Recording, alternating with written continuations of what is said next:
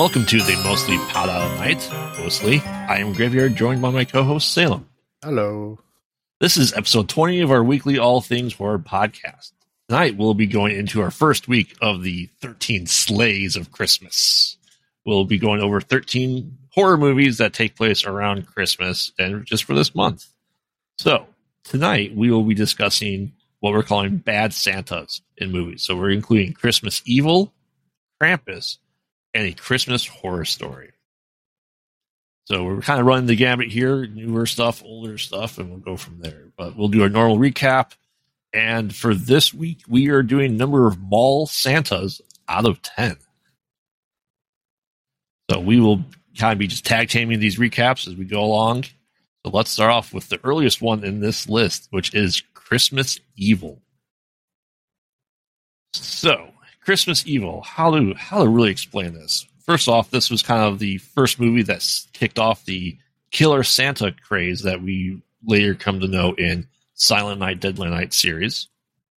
This was originally called, I guess, You Better Watch Out or Terror in Toyland, which I don't think makes any sense at all.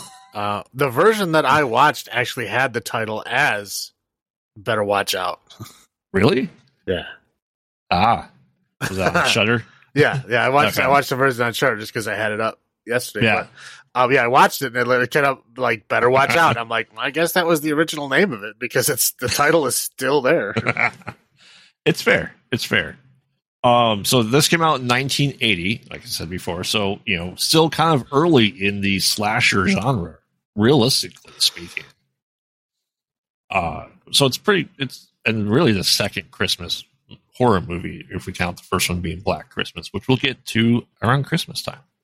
So the movie starts off, it's 1947, which you think about like, oh man, that's really far back at this point in time, right?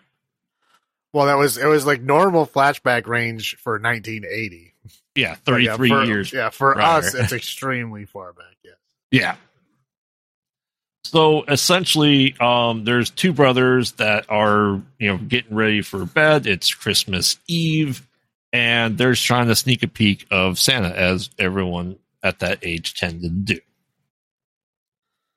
And so they kind of sneak down, and Harry is the main guy that we follow in this. And he, instead of mommy kissing Santa Claus is kissing mommy in a very special area. Nuzzling, yes. And they focus on that for quite some time. They focus on like her leg and her stocking. They don't actually like show right. Correct. But surprisingly enough, Harry gets very upset by this and goes upstairs and starts getting pretty angry. He has like this snow globe that he has that's like a Christmas snow globe that he holds on and is dear to his heart. And he kind of goes into the attic and then like smashes the snow globe out of anger at Santa because Santa is molesting his mom as far as he's concerned. And he cuts his hand on it. Just like he's been traumatized already from this point going forward with Christmas. Now, we flash back 33 years later where he's, I don't know, supposed to be 39 or 40. He looks 60. Yeah, the funny note is that like nowadays when you leave out milk and cookies for Santa, right? Yeah, you just like leave out a glass of milk and a plate with like 2 cookies on it, right? Yeah, but like back in that flashback in 1947, they went all out, man. They had like a little bowl of water for him to like wash his hands in. And they had like, a whole bunch of cookies. They had like a pitcher full of milk that he had to like pour himself. And then he had like bread, like toast that he was like spreading. I don't know what jelly or I don't know. It looked like something that had like chunks in it. It was probably like, it was 1947. It's probably like some kind of like maybe creamed fish or some weird thing. They always had weird stuff like that back then. Well, okay. It was totally different. I mean, it just different time frame of like what they left out for Santa back then versus what you leave out for Santa now. Well, let's briefly touch on that. So we can talk about that because this movie's not very long, first and foremost. But, if it's toast with honey and milk, what does that attract?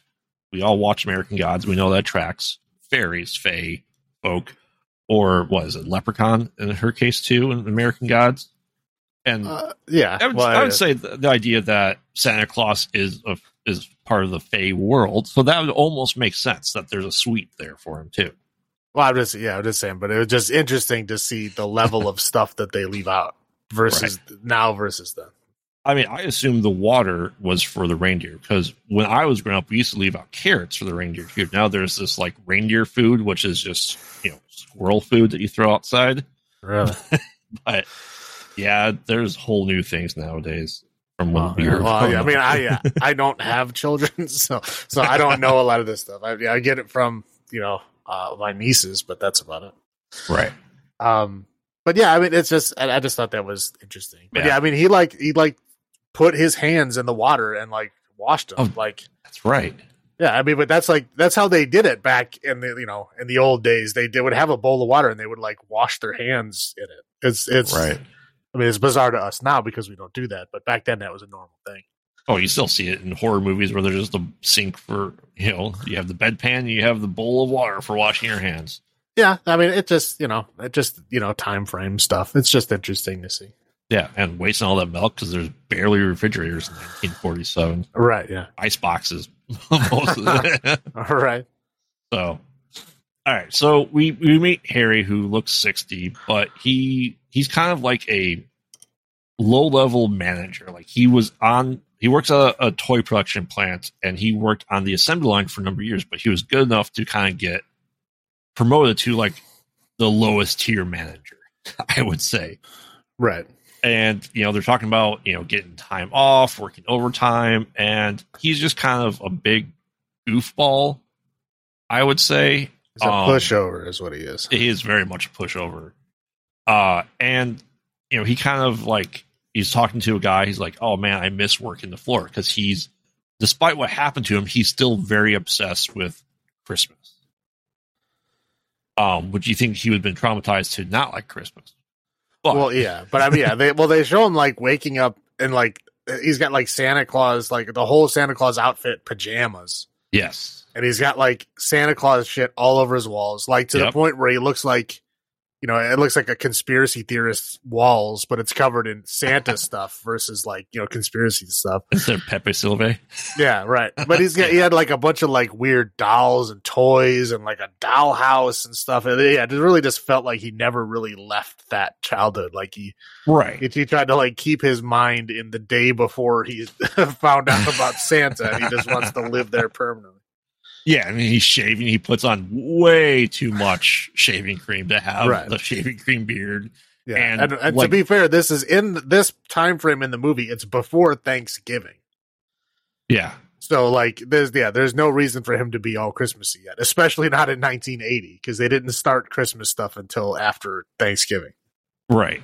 Oh yeah, and like he tries his worst Santa laugh I've ever heard. It's ha ha ha instead of ho ho. I'm like, what?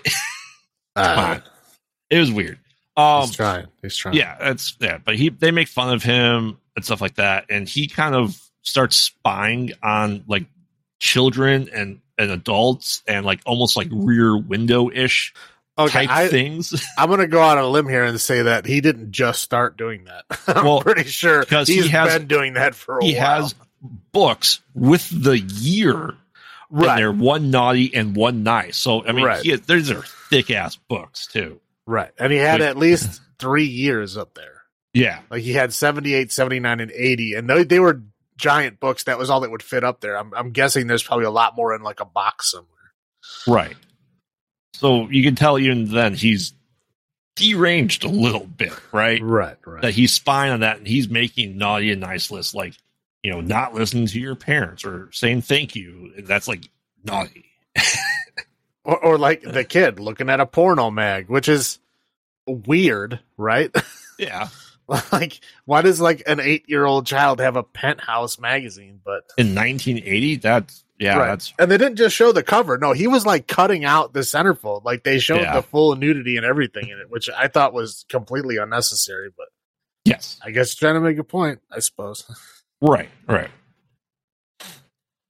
So anyway, he goes back and you see him cut to work, and they're talking about like, I'm going on vacation, like what, the 20th or something like that of December, just to do there. And he's like, hey, Harry, the guy's Frank's like, hey, Harry, I know you missed the assembly line. Do you want to work for me? Great, thanks. And he's just like, yeah, sure, I'll do it, because he's just a pushover, loves making toys. So, I mean, that's fair. But it'd be really weird for his managerial position to do that. But like I said, somehow he's good enough for what he does, or maybe they just didn't want him on the line to just get him out of there, but they couldn't fire him. That's why I took it as, right? Well, I mean, when he was talking to like the management guy, I mean, this is obviously a little bit later on, but he's talking to the management guy at that party. Mm-hmm. The management guy seemed to like him. Yeah. So I think that he was promoted because he was good. I think is what it was. Well, he did his best because he's that passionate about making toys. Right. So that I can see that would make sense then.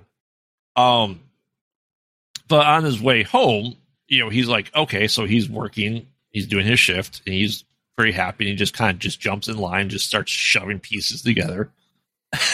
And on his way home, he just happens to go past a bar, and he sees Frank there, and he overhears.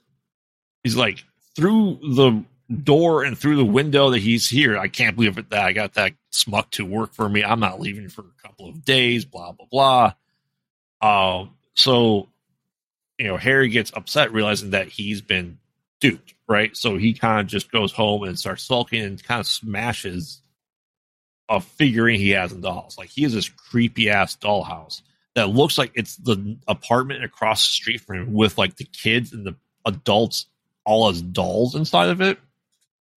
I mean, possibly. Yeah, they don't actually say what they are, but it's creepy regardless. Yes. Yeah. So, but he starts humming Christmas tunes, right? Can't use the words for the probably rights to the song. And you start to see a little bit of that twitch, the unhingedness that eventually comes out of Harry.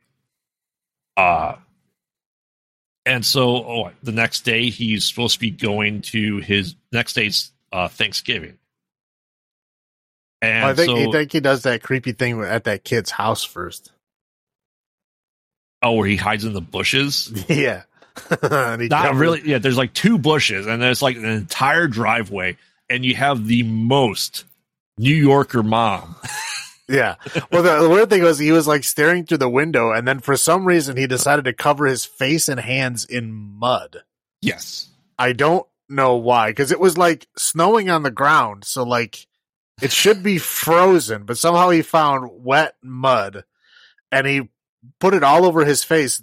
No explanation is given as to why. That doesn't make any sense. I was thinking at first maybe like camouflage or something, but yeah, I don't know. I don't know why. And then yeah, it's like this weird, bizarre thing where he was like watching the kid, and then the mom and the kid came outside and they were gonna leave, and then he was like trying to like weirdly grab the kid. I don't know. It was very bizarre. But this was the naughty kid, the kid that was looking at the porno mag that he was doing this to. Yes, and then he presses his face and hands up against the side of the house and like makes this weird imprint. But again, and this is never revisited. No, there's no explanation as to why this happened or what he was trying to do here. I guess it's just trying to show his descent into madness or something. Right. Yeah, you'd almost say this is like his mark of evil on the house. You'd think. Yeah, but he only does it this one time, and they do revisit it when he goes by later. They do show it again. And you're like, oh, here it comes. And it absolutely does not pay off at all. No, this is where the mom starts beating the kid with the belt, right? Yeah, very New Yorker. Yeah, she just slaps him across the face. I was just laughing. I'm like, yeah, this is 1980. Yeah. It still slap kids, and it's okay. Hey, yo, I'm walking here.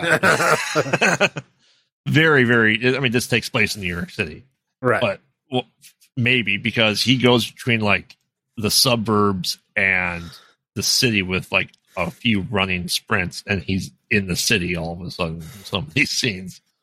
Yeah. I don't know. So after that, he's supposed to be going to Thanksgiving with his brother.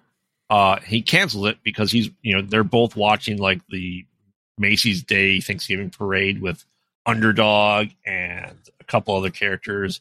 And we find out that his brother and his brother's wife, so his sister-in-law, are very concerned for him. Like, he's just odd, right?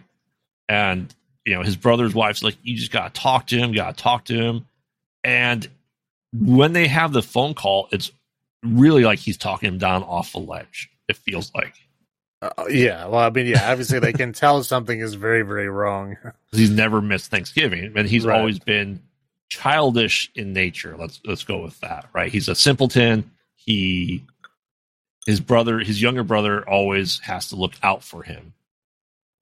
Now does that when he does later that night, does he go to the house and looks at his brother and sister-in-law almost get it on with the kids upstairs? I don't. Yeah, well, it's around in this time period. Yeah. He hasn't gone Santa yet, so it's around in this time period. But then there's like a kind of like a montage after this point where they just show him like building his Santa gear. Yes, from like Thanksgiving to Christmas, and then it just goes Christmas Eve at the bottom, like, and then it's done. Yep. So so he goes there. We have the montage of his descent into madness. And then he ends up at, just before he dresses up. He has everything made. Yeah. He gets some random fur coat, and this is a crucial part. The fuzz, the lining, is brown as opposed to white. Because he takes it from, was it from his sister-in-law's jacket? I don't know. They didn't say where it came from. He was just cutting up a color. Fur coat. Yeah. Well, yeah, it was like a grayish with black on it. Yeah. But it was not white as it traditionally is.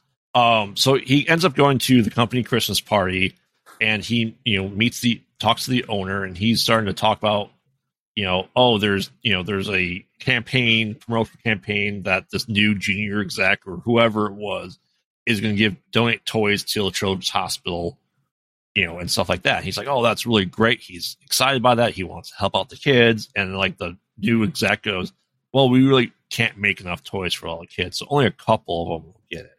But did you hear what they were saying on how they were going to donate more toys? Basically, they said everything you make over your daily quota is going to go towards the children. So, like, they're trying to get them to work harder and faster, and telling them that all the toys that go over that quota are going to those kids. And then they say they don't have enough money to donate to buy the toys for the children, so all the employees are going to have to contribute their own money to get out and work. Yeah, it was horrible. It was just a campaign that the company is not going to spend one dime. Yep, and they're just trying to get their production levels high enough, and then they're saying that they're going to give toys to people by making the people donate themselves. And if they don't have enough toys, it's only the employees' fault because they're the ones that have to donate. Like, what a terrible company. A company that makes toys, that uses Santa as their mascot. Yes. Is doing that kind of stuff. Yeah, I understand why he gets angry. Well, like, the owner didn't seem like he was going to be part of that, but this he really came off as a sleazeball, a scumbag, right? Yeah. And, it's an executive, a sales exec, but let's face it, that's what they're like sometimes. Right. And he gets really upset with the owner because, he's like, starts kind of going off a little bit, like, this is absurd. This isn't right. You guys really don't care about the children. And it's fair. And the owner guy was like, ha, ha, ha, anyway. Right. Like, he did not care at all. Like, he made this big old scene and nobody even looked at him. Nobody cared at all. Oh, and before he was talking to some other guy, talking about trying to find the right note for his song, which comes in play later, which is really weird, but not pay off well. And no, it doesn't pay off well. At that moment, I understood what he was talking about. Yeah. But later on, he seems to like start twisting it around. I mean, yes. I guess, his mind is gone, I guess. But. Yeah, but I mean, he seemed to be friends with the guy he was talking to, and then the owner of the company just kind of interrupted their conversation and introduced him to sleazebag, and just kind of just another step into that downward spiral. Well, yeah, the guy that he was talking to was one of the people that was drinking with that dude at the bar. Yeah. So he was basically saying, like, I got your tune. Basically saying, like, I know what you're doing. Like, you're using me so that you guys can party and stuff like that. That's what he was talking about. Okay. And they were trying to have like they're trying to have like a confrontation about like how big of jerks they are. And then the big boss guy came up and interrupted him. The other guy just walked away. Right. So essentially after that, he goes into, he does steal some toys. Where's he steal? He goes around a couple houses and steals some toys from the naughty children, does he not? No, he goes back to the factory and he like turns it back on at night. And that's when he steals the toys, but he breaks a lot of them. Well, he breaks a whole lot of them too, because he's mad at the company. But he takes a whole bunch of them as well. But that's the first time he goes to the factory. Right. Yeah. So he fills a bag full of toys and then other bags with, I think, dirt. Yeah, I don't know. Something. They didn't show what it was. No. It was like leaking out. It was like dirt or like gunpowder or something. I mean, I don't know what it was, or coal dust, maybe. Maybe that's what it was. I don't know. Something like that. I don't know. Maybe like the idea of coal. Maybe that's what it was. Who knows? Right. Right. So after all that, this is when he starts to really, really twist down and break down, become the rogue Santa. Right. So then, he glues on his beard, which is insane.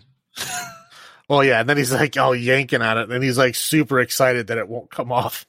Yeah. Because he doesn't want a kid to pull essentially his beard in for it to come off. So he probably used like glue that's not meant to go to the skin. Most likely.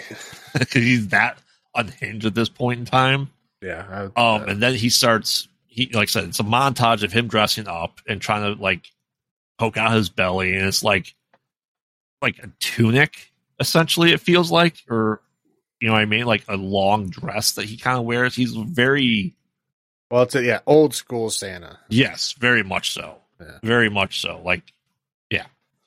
And then we find out he has like a hey kids, come to my van for candy van. Yeah. Yeah. Right? That he paints sleighs on the side of. Yes.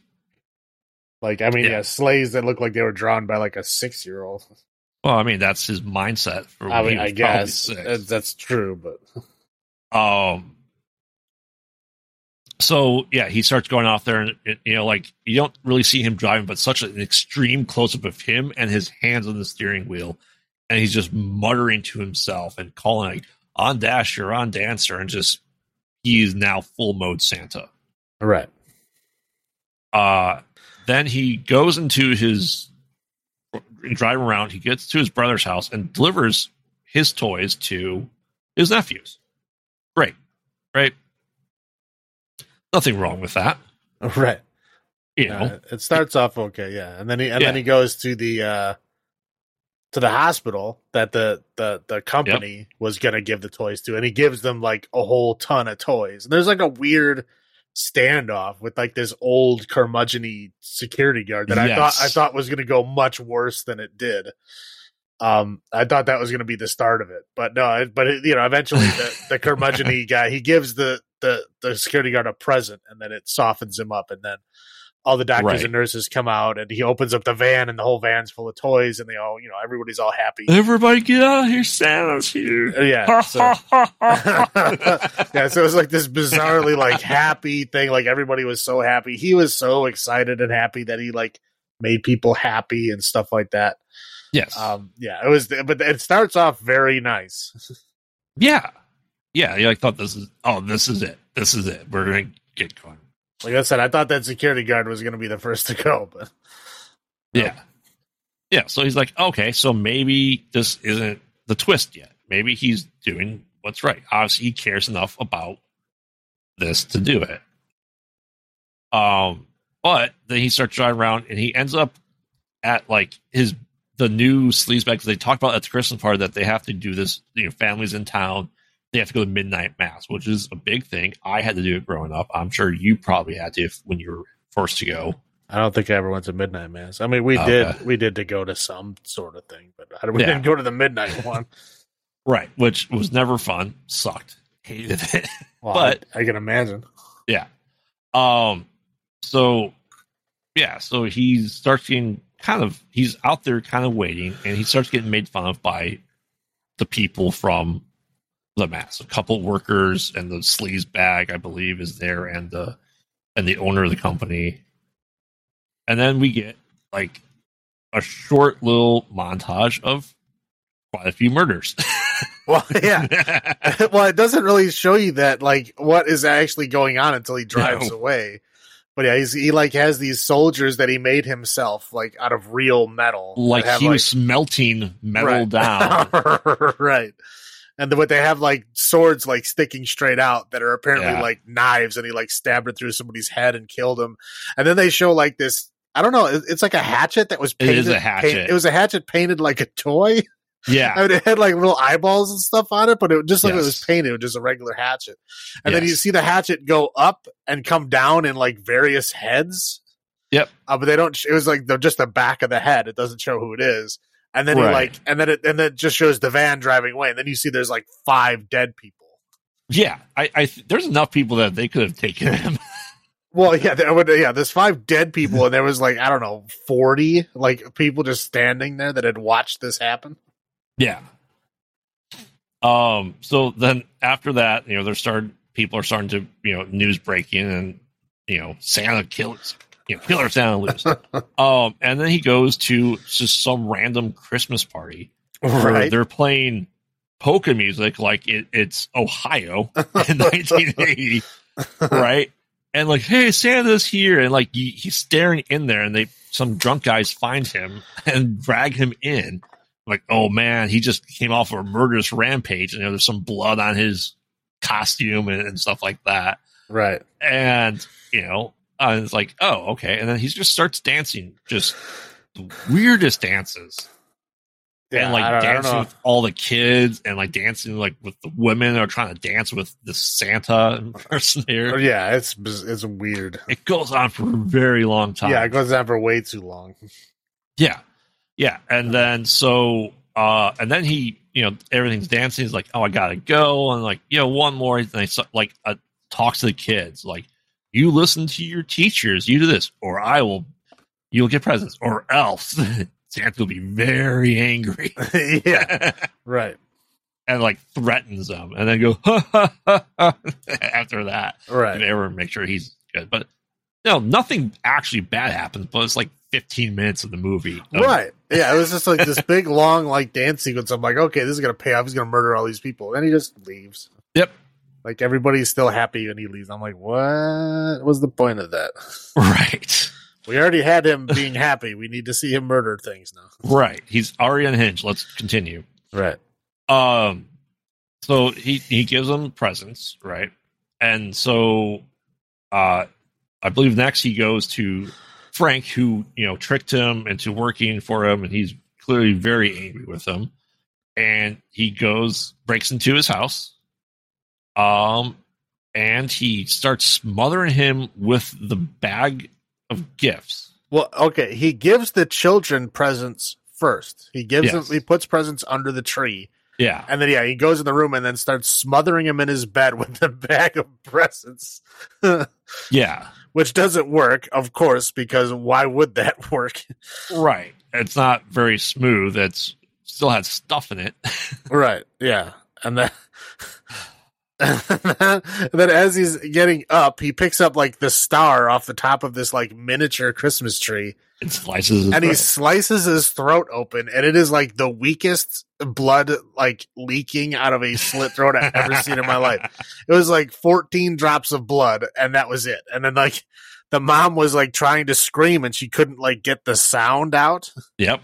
And there was like this weird scene of like the kids all like smiling and happy because they're seeing Santa Claus. And he's like he's like all happy and smiling and like, waving back at him. And then all of a sudden the mom starts screaming and he runs out of the house. Yeah. Yeah. So he just kind of drives around the rest of the night knowing who knows what. But eventually he goes back to the factory. And I think that's when he starts breaking all the toys. Right? I believe that's what happens. And he has like this, he breaks all the stuff, and then his sleigh gets stuck in the snow. And And then he's now all of a sudden like downtown New York, like between apartment buildings and alleyways and stuff like that, where there's like all the people like, hey, that's him, that's the murderous Santa that just killed people. It's on the news from the night before. You know, he's still covered kind of in blood, pretty disheveled, dirty guy, just sneaking around there. I'd say that's fair to think that's going to happen. So there's like a showdown, like almost a Jets versus Shark street alley knife fight with the dad, and like and like there's all these onlookers, and like all the kids come and protect him from Santa, protect Santa from their parents, right? And he's like freakishly holding on to them. They're willing to like die for Santa.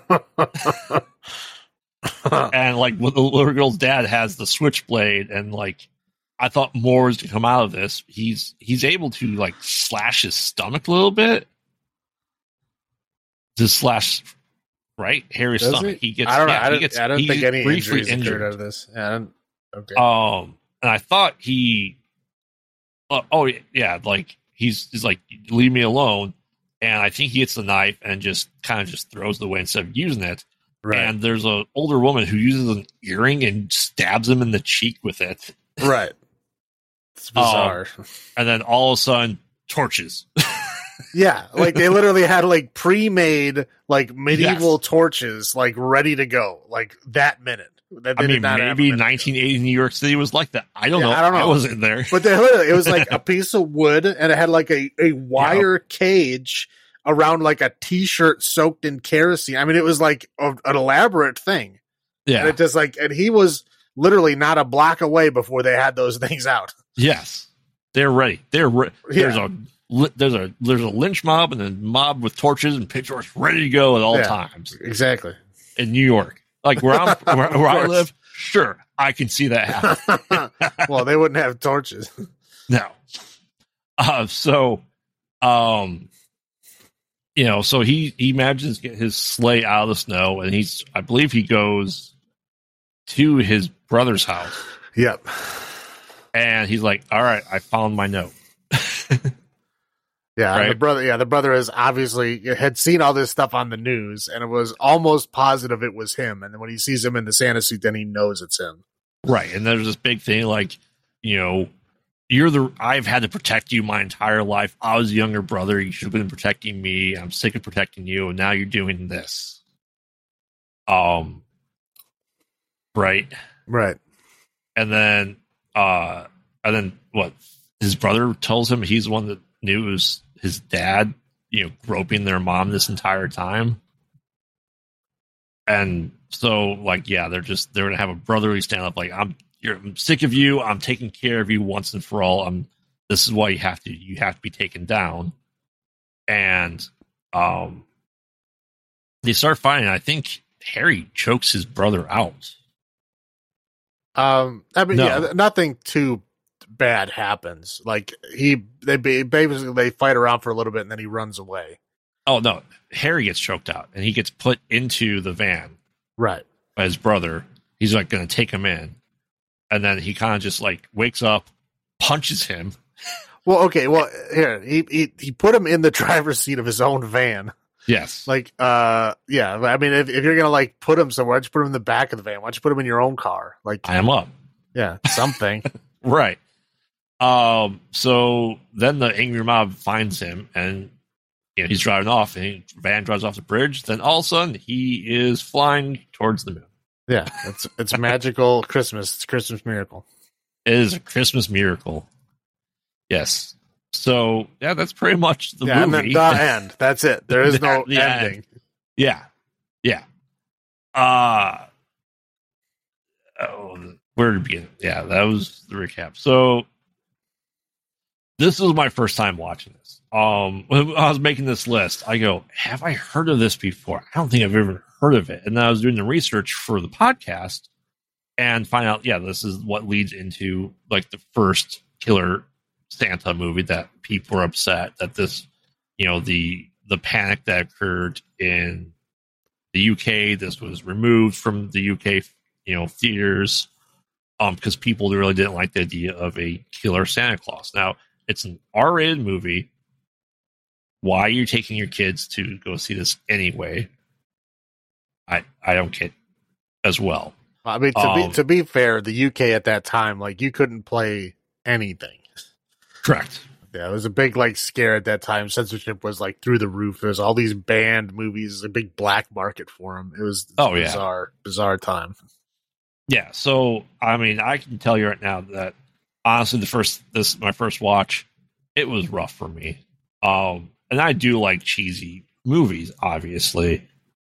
And this was just, it seemed to drag on longer than what the movie actually was. Well, because, the reason what it was, I had the same thing. I've never seen this movie before, but I had a lot of times, again, whenever I'm watching a movie and I have the urge to like do other things, I know it's not a good movie.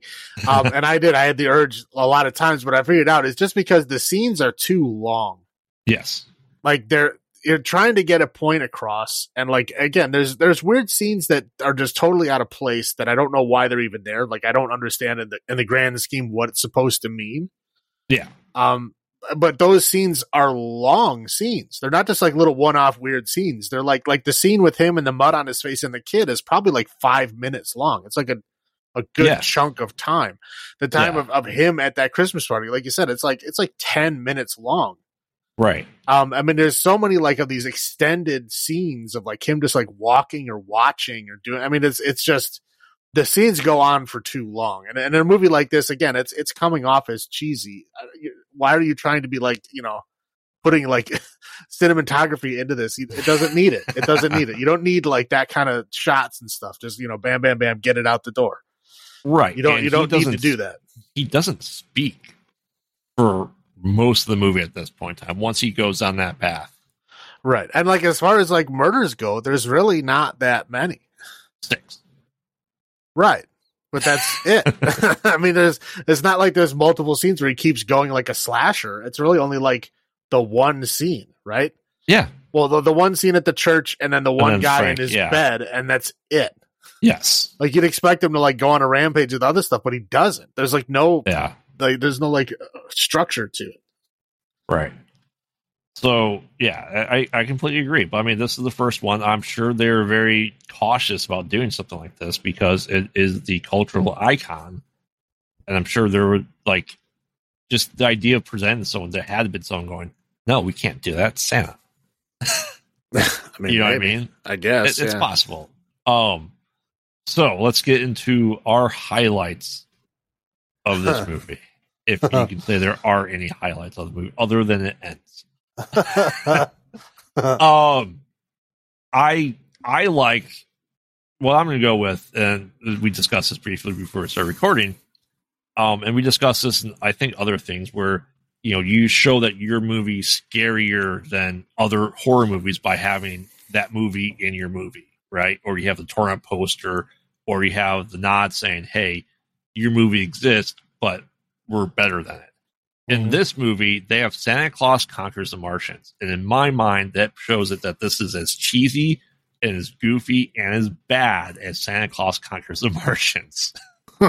It wasn't, I mean, it's not, Santa Claus Conquers the Martians isn't a horror movie by any stretch of the imagination. But, they paid homage to that. And it just shows that this maybe this is all tongue in cheek. I don't know. Yeah, I mean, there's a very strong possibility that like most of this movie takes place in his head. Right. I mean, yeah, I guess his descent into madness, you can see some points in there, which we've discussed a lot of descent into madness, obviously, in a lot of our stuff.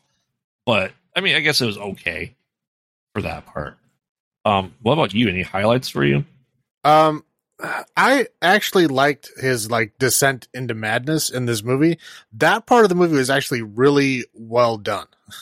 Yeah. Like it was, you believe that this guy was cracking. I mean, like, they showed, obviously he's getting pushed around at work, which is, typical Trigger and stuff like that. But yeah, the way that they showed him like reacting to those things, like you could see, the veneer starting to break away. And he was like going full on into madness, I mean, when he's making his suit and doing that kind of stuff. And like when he thinks he becomes Santa Claus, I mean, you can see that that change. You can see him degenerate into that. Yeah. I think that was done really well. Again, a lot of these shots and a lot of these, like, establishing, background things that they're doing were way too long. Yes. I mean, the movie is not short overall, but it feels long at times just because some of these scenes are way longer than they need to. Right. Like, they should have cut down on the Christmas party and had a few more, like, murders in there. Right. Like, I thought for sure he was going to start murdering kids, right? Oh, absolutely. The naughty ones? Yeah, the way that he was, like, creeping on them and, like, he was getting, like, genuinely disturbed when he found that kid, like, looking at the porno mag. Like, he was, like, unhinged about it. Like, he was, like, not happy. Yeah. And I was like, and then he went to that kid's house, with the mud on his face, and I was like, okay, something bad's going to happen. And I was like, okay, he's not quite there yet, but now he's there. And he went back in sin. I was like, oh, here it comes. He's going to kill that kid. And he just, like, leaves a bag of dirt on his back porch. He didn't even bring it in the house. Yeah. He leaves it on his back porch, and that's it. And there's, like, that whole kid subplot is done. Yeah. And, you think that he would mark the houses they're naughty, and that's the idea of the mud on his face and hands. Come back to play. Doesn't. No, these things did not deliver at all. It was just completely, useless. I don't understand what was going on there, but again, the highlight is, I actually believed that he was cracking. Like, that part was done well. I mean, that the writing and the acting, as far as that part goes, was good. Yeah, I mean, everything else seemed to be filler, though. Yeah, and the low point is, like, I don't know what they were doing with a lot of these scenes. they're so long, and they're not doing anything. They're not building the story. They're not changing the character arc. They're not doing anything. It's just like you're like establishing things that have already been established, but you're, like, showing longer scenes of it. Like, I don't get it. Yeah, like the whole thing of, like, he wanted to become Santa to do good things for kids was shown when he brought all the kids at that hospital. Yeah, all the toys. Done for sure. You don't need another shot like that for the rest of the movie. I don't understand what the whole Christmas party thing was even supposed to do. Another set point for 1/5 of the movie, I guess. Right. I mean, again, I don't know. Maybe they were just looking for filler because they wanted to try to get the 90 minutes and they didn't have enough to get there. But I mean, fill some more murders, man. I mean, well, he did so many murders. Something. He did so many murders in a row. Which in slashers we have the kills and we have filler between it. They just did the kills and one thing, and then the filler the rest of the movie. Right. The next 30 minutes. I mean, again, this is still early, I guess. I maybe they're still figuring out the formula, but again, it just the timing was way off for a lot of these shots. The pacing, it was very odd and bizarre. I will say it wasn't as bad as I thought it was going to be. There was some, like, high points in there that I was not expecting, so I didn't hate it as much as I thought I was going to. I didn't know much about it. I thought this is the precursor. This is the grandparent of Killer Santa. It was worse than I was expecting it to be, but that's just my thought. But for this month, we are doing. Is this on the naughty or nice list? Is this something you ever would want to watch again? Let's go with that. Is that naughty or nice? I mean, is this well enough to be in the pinnacle of Christmas horror movies? Okay, well, how about I don't know how to. Okay, how about it will be on the nice list if it's at a Christmas party in the background and I'm drunk. Okay, that's fair. Okay, like I don't hate it. I don't ever want it to, like, it's not something I want to, like, remove from my life completely, but I don't want to, like, sit and watch and focus on this movie. But I think it would be, like, a good background thing, if you're, like, at a gathering, like at a Christmas party gathering and you're drinking. I think it would be a good thing to have on in the background. I would watch this again if Mystery Science Theater or Riff Tracks did this. I'd love to see them do it. They did Santa Claus Connect the Martian. They've done some horror. This belongs on the naughty list just so they can take it. Right. That's I'd love to see them make fun of it or someone riff it. Quite honestly, there's enough to do it. It wouldn't take much, but again, they'd be stretching for material. It's 10 minutes of that Christmas party, they'd be like, you'd be, it'd be like a Manos the Hands of Fate situation. Yes. Without without Torger's song. Which well, yeah, I'm saying like, yeah, that movie, even watching the MST3K version is painful. Yes, it is. But yeah, I agree that it's not on my naughty list, but it'd be nice if I was drunk and like, haha, there it is. It's like if I saw Santa Claus Conquer Martian, we'd have a party and you just have bad Christmas movies. Right. So, all right. So on that note, we are doing Mall Santas out of 10. For our grading scale for this, I'm gonna have to go ahead and give this 4. Honestly, 4 Mall Santas out of 10. The idea was good.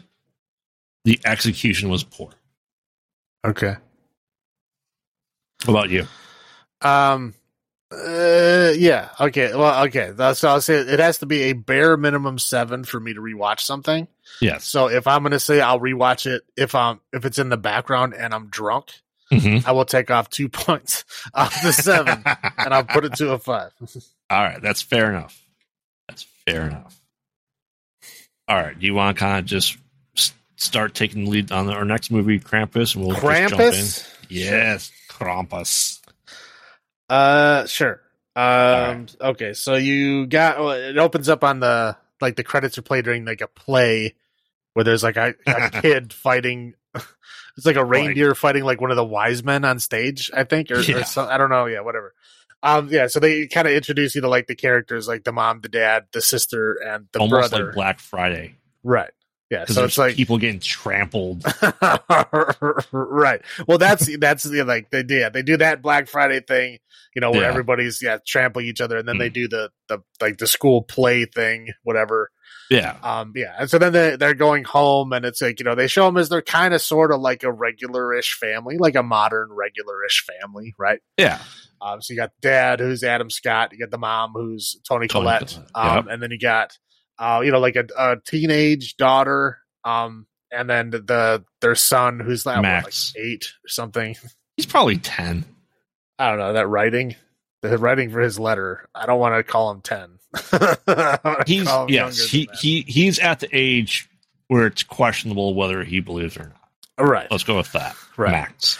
And they got their grandma, who is German, I'm guessing. Oh, she is very German. Well, she's speaking another language that I don't know, so I'm assuming it's German by the way it sounds. But yes, it's German. Yeah, yeah. So she only speaks in German, and the little boy understands her, and so does the dad. But I don't think anybody else speaks German. Correct, because it's dad's mom. Right. Yeah. So the kid is like trying to do like their traditional Christmas stuff, and because he got in a fight in the play, they're all like, no, we're not doing that. Plus, we got family coming over in a little bit, so you can do it all by yourself. So basically, it's like him and his grandma end up like watching Charlie Brown and eating cookies, right? Like the traditional Christmas stuff, and then everybody else is doing their own thing. Like the daughter is talking to her boyfriend on Skype. Yes. Whatever. Yeah, everybody's doing their own thing. So then the family shows up, which is Toni Collette's sister, her husband, and their children. They have 4 children. Well, they have a boy who doesn't speak. His entire line in this movie is he burps. Right. They have 2 girls that are probably the same age as Max's sister. That are one of them's pretty beefy, like boyish. Well, they both are. Well, yeah, they're like, because there's kind of like a side thing where like the dad wants them to be boys, so raises them like boys. So they're into like wrestling and sports and and stuff like that. Right. Yeah. And his uncle is David Ketchner. Is that how you say his last name? Yeah. Something like that. Pretty known people. And then they come in essentially and like, don't you have another one?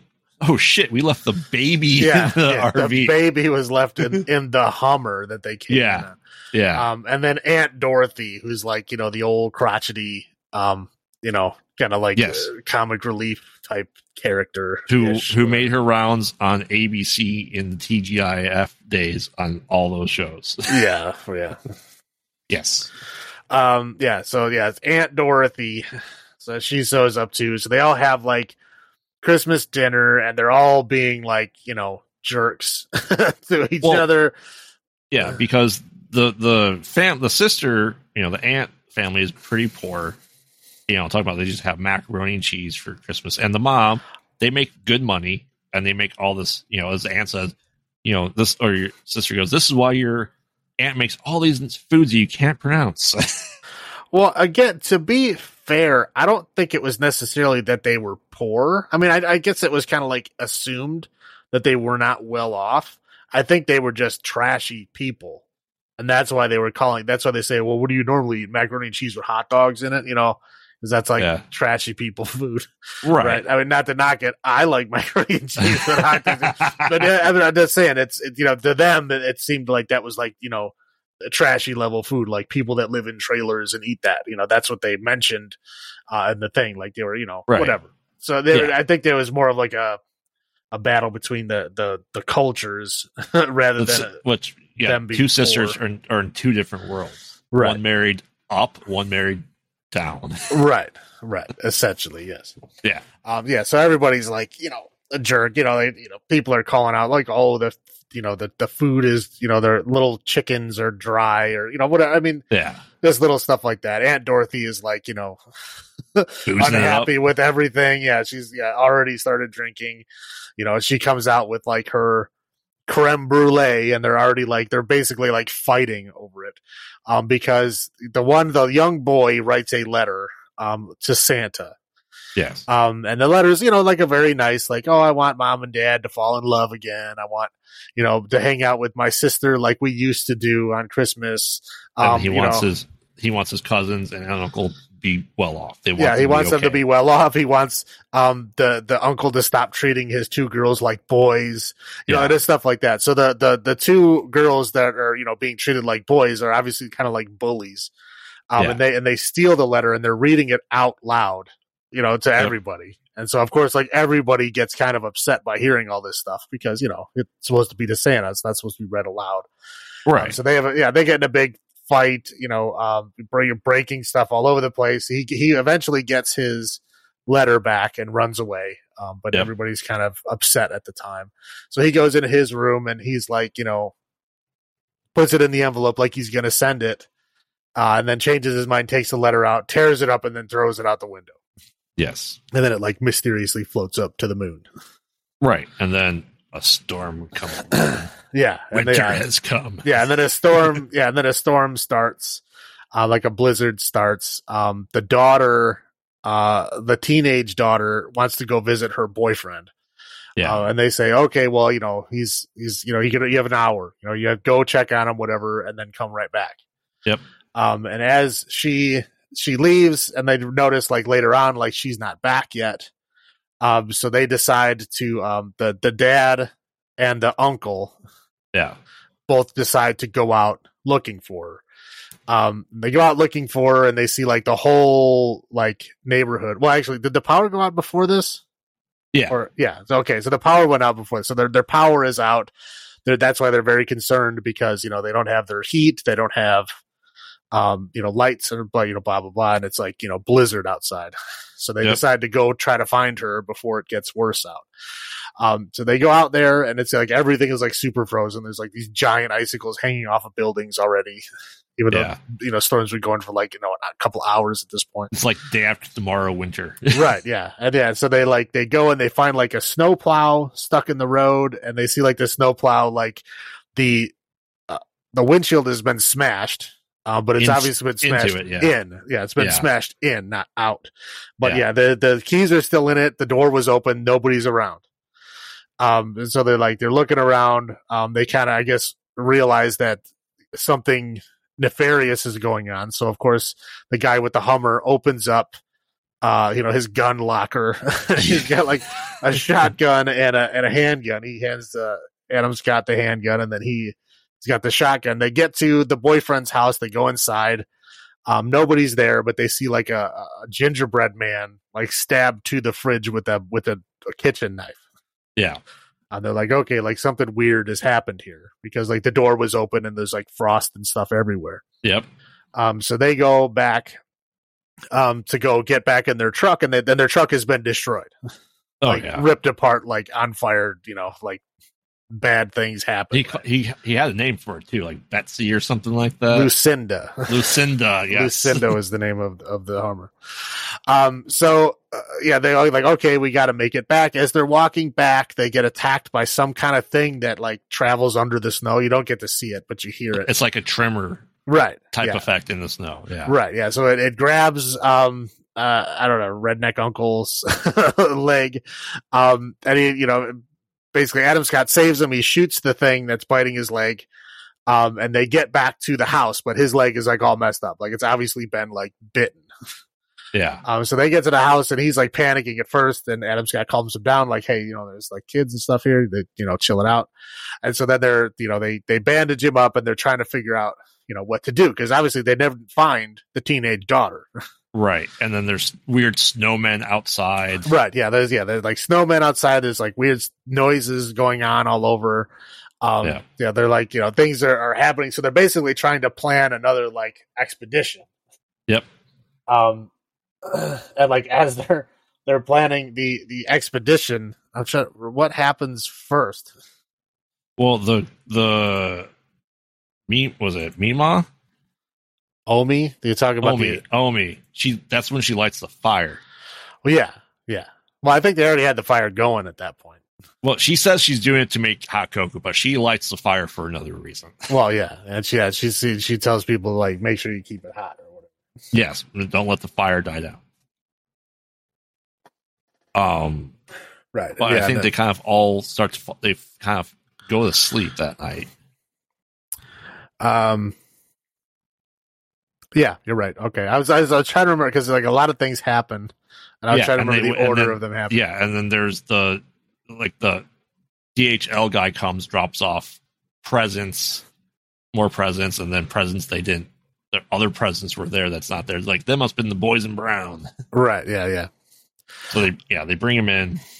The fire's been going all night. Yeah, so the fire's been going all night. Yeah, they decide that, they board up the windows and everything because they, they want to try to protect it, and they're, I guess they're going to try to go out and find her in the morning, right? Because it's already dark.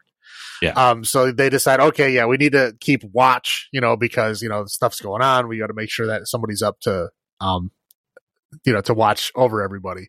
And so it cuts to like later on, everybody's asleep. Yeah. And the fire has died down. And then like a little like hook and chain comes down the chimney with like a gingerbread man like tied to it. Yep. And so it starts like jingling around. And so the boy, the silent boy, opens his eyes and looks, sees this gingerbread man, walks over, grabs the gingerbread man, and just takes a big bite out of it. Yep. As you do, I guess. Yeah. So as he does that, then the gingerbread man jumps up, wraps the chain all around him, and then the chain starts yanking him up the chimney. Yep. And then Toni Collette wakes up first. She grabs onto his legs, screaming, obviously. And then, he's getting pulled up the chimney, then she's getting pulled up the chimney, and then there's like a big long chain of people like trying to like hold on to them. And then like as that's happening, like I know what else happens to them. They kick the fire log into the tree. That's what happened. I was gonna say something else happened. Yeah. So a fire happens. So the Christmas tree's on fire. So like some people are trying to put that out. Some people are trying to like help bring them down. And whatever. So I ended up bringing everybody down. And the kid ends up back in the front room. And then as they like relax a little bit, he gets yanked right up the chimney again, and they lose him. Yep. And so then they like the dad, the redneck uncle, decides that he's going to run out there and get him. And so he grabs his shotgun and he opens up the front door, and then there's like a bunch of weird snowmen out there. And there's one snowman that made to look exactly like that kid. Yeah. Out there to kind of mock him. So he's like starts screaming and getting angry. And then he starts seeing these like things running between the snowmen. There's like a whole bunch of snowmen. Yeah, like small creatures. Right. Oh, we got to mention that when they're at the boyfriend's house, that looks like the chimney was split open and there's goat hoofs. Yeah, that's right. The goat walking on his back leg. Yeah. Yeah. Yeah. So so they go back in the house, they close the door, and then they're like arguing over what they should do next. And then the grandma says, Omi says, elves. Like, I don't know how the hell she would know that. Well, I guess her history, when she tells that, I guess. Yeah, but it's like the only thing she describes. Like, she's not describing any of the other things that are happening, just this one thing. Right. She clearly knows. It's clearly known that she knows what's going on this entire time because she keeps giving weird looks and like these strange things are occurring. She seems to know what's going on, but not saying anything. Right. And then she goes into her story. Well, they fight the elves first, don't they? Or is that later? No, that's later. Okay. It's after that the elves come out. Okay. Yeah. So then, then she tells the story about how the same thing happened to her when she was a little girl, and Krampus came and killed her whole family and like everybody in their town except for her, and they left her alive, and she was the only survivor. They left her like a bell that said Krampus on it, right? So she would remember never to be naughty again, right? And it's a weird thing because all of a sudden we go into like a weird animated thing, like not shadow puppets, but like cardboard cuts with like the strings, like you got in the new Candyman, I would say. Yeah, kind of. Yeah, I mean, just like an interesting, like a stop motion kind of thing. But yeah, it's it was cool. Yeah. I'd say I'd say like spoiler alert. That's probably my highlight. Is I really like that animated thing. It was pretty good. Anyway, so that whole thing happens. They all decide that they're going to try to wait it out. Yeah, because they don't believe her. Right. She's just senile. Right. Yeah, they're just like, whatever. We don't believe this. I think Toni Collette believes her at this point because she saw something in the chimney. Obviously, she saw something grab him. Yeah. So she believes at this point. Adam Scott, I think, believes because it's his grandma. And the little boy believes because that's like his grandma's like his best friend, pretty much. Yeah. But the whole other family does not believe at all. Right. Their aunt's like, this is a bunch of horse shit. Who wants to learn how to make some peppermint schnapps? Right, yeah. So they go to the other room to like, to talk about what they're going to do. Yeah. And then the two girls, I don't remember. Stevie is one. And Jordan. So Stevie and Jordan, the two girls that are treated like boys. So they decide to go to the bathroom, I guess. So and they went together. Yeah. Yeah. And they go upstairs because Aunt Dorothy clogged up the one downstairs. She clogged up the shitter. Right, the crap. All the crap with all that fancy food. Exactly. So they go to the bathroom. And then they like, or no, their mom was up there rewrapping the presents that had gotten burned in the fire. Yes. And then she got called down for the meeting. So then they went back up to go to the bathroom, and then they saw all the packages. Well, the attic was open. Right. Well, yeah, and but anyway, they thought they heard. The sister. Right. So then they went up to go check that out, and then, that happens off camera, but apparently all the packages that had been brought in from the front porch, burst out of their, boxes and like attacked her. So like they go upstairs to like figure out what's going on. I believe it's Adam Scott, Toni Collette, and then Linda, the wife, right? Yeah.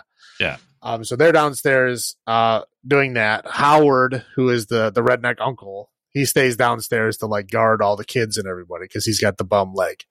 Yeah. So they go up there. They see like this giant Jack in the Box, like had eaten one of the girls like a snake does. So it's like, like you can see the girl like in its body like a snake does, but it's like its mouth like opens almost like a predator.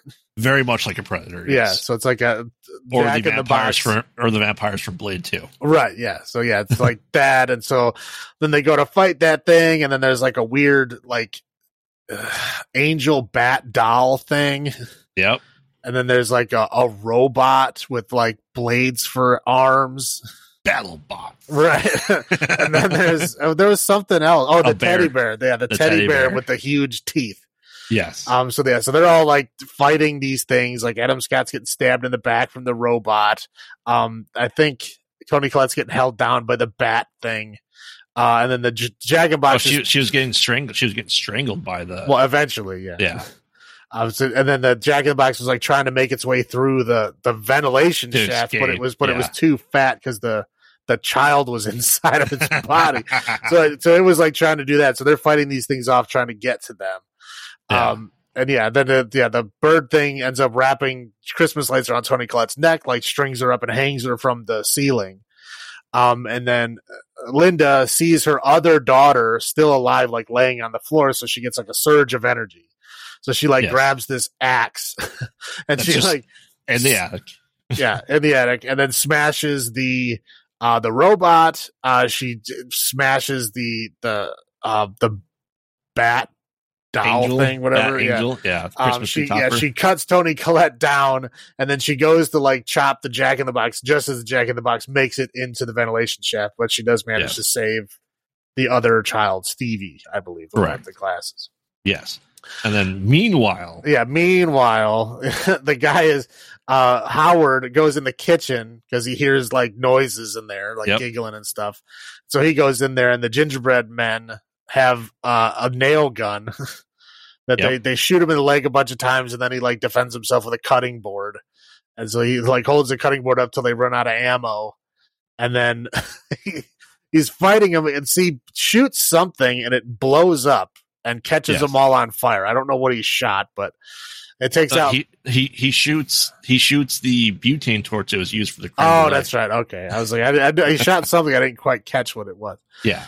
So it explodes and it takes out most of them, but there's still one left.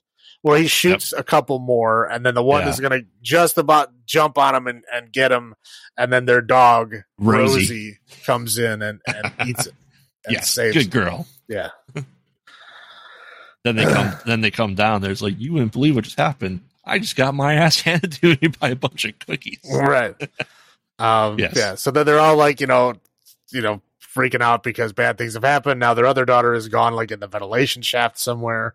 Yeah. And they're trying to figure out what to do. And then this is when the elves attack, right? Yes. Okay. Yeah. So the elves sorry. They said they send the dog up because they boarded everything, so the Jack in the Box can't get out. So they send the dog into the ductwork and somehow goes up in ductwork. Well, yeah. And then trying to attack these things. And then the Jack in the Box falls down through the ceiling along with the other toys. And then the window bursts open and the elves come in. Yes. Yeah, so then the elves come in, and then there's like an elf battle. Yep. And they lose a few people in the elf battle. I'm trying to remember who all gets taken. Who was holding Aunt the baby. Dorothy. Yeah, Aunt Dorothy and the baby. And then Howard jumps onto the Jack in the Box as they're trying to get it out. Trying to get that thing out of the house. Right. Yeah. So they're all gone. So at this point, it's basically Stevie, the little boy, Max, Adam Scott, Tony Collette, and then Linda are the only ones left. And Omi. Right. Yes. So they all decide that they're going to try to make it to that snow plow because that's the only way that they're going to be able to get out. So they all go to leave, and then Omi decides to stay back and like do a last stand type thing to buy them some time. Because there's hoof print, there's a clatter on the roof, and the chimney starts to split open just like they saw at the boyfriend's house. Right. So they go and do that. So they're like going and trying to make it to the snowplow. They make it to the snowplow, but the thing that's under the ground ends up eating everybody. The adults. Yeah, it eats Linda, and then it eats Adam Scott, and then Tony Collette gets the two kids into the snowplow, and then she gets taken away. They manage to like start the snowplow, but then the elves pull Stevie out of the window. And then all that's left is Max. Yes. And then Krampus like ends up showing up to Max, kind of like giving him like a wink type of thing, whatever. Yeah. Right. Like, you did all this, we did this for you. And then he hands him the bell. With his, right. With his name on it. Right. And then they leave. Which is wrapped in his torn letter. So the wrapping paper was his torn letter. Right. Yes. So basically saying like, you did this. Now our job is done. Yeah. And they go to leave. And so they're going to leave. They open up like a portal to hell. Well, they're going to drag him away, and Max comes back and confronts him. I take my wish back, and he throws a bell. That bell then sinks into the stove, which then opens the portal to hell. Right, which they just start dropping the adults that are still alive into it. Like, it doesn't faze them at all. No. Not at all. And then he says a bunch of things like, like I take it all back. I take it all back, like take me instead, like basically everything that you can try to do to like make this thing work, and nothing really changes their mind. And then he drops him into the lava. Well, well, there's a point where he's crying and Krampus comes up to him, takes a tear away, and like you look into the just unmoving mask that is Krampus, and you just go, oh, it's gonna be fine. Then they start laughing. Right. He picks up and then throws him into the pit. Right. Yeah, he throws him into the pit, and then he wakes up, and it's like back. It's like Christmas morning. It's like a perfect Christmas morning. Everybody's still alive. Yep. And they're all like, happy, like opening up presents, like everything's great. And then he opens up his present, and it's a Krampus bell. Yeah. And then one by one, as everybody looks at the bell, you can see like all the memories like flooding back in of like what happened to them. Like they all seemed like they had this shared bad dream, the nightmare, because that's what Max seemed like. Right. And then they realize, oh shit, this isn't a dream. Right. Yeah. Like bad things happen, and then they pull out and they realize they're inside of a snow globe. Yeah. And the snow globe is in like a, decrepit storage area with a whole lot of other snow workshop, globes. The Krampus's workshop, I would call it. Right. Yeah. The end. Yes. I've watched this a lot, in case you can't tell. Well, that's fine. I've seen it twice. This is the second time I've seen it. I saw it when it came out in 2015, and now I watched it again now.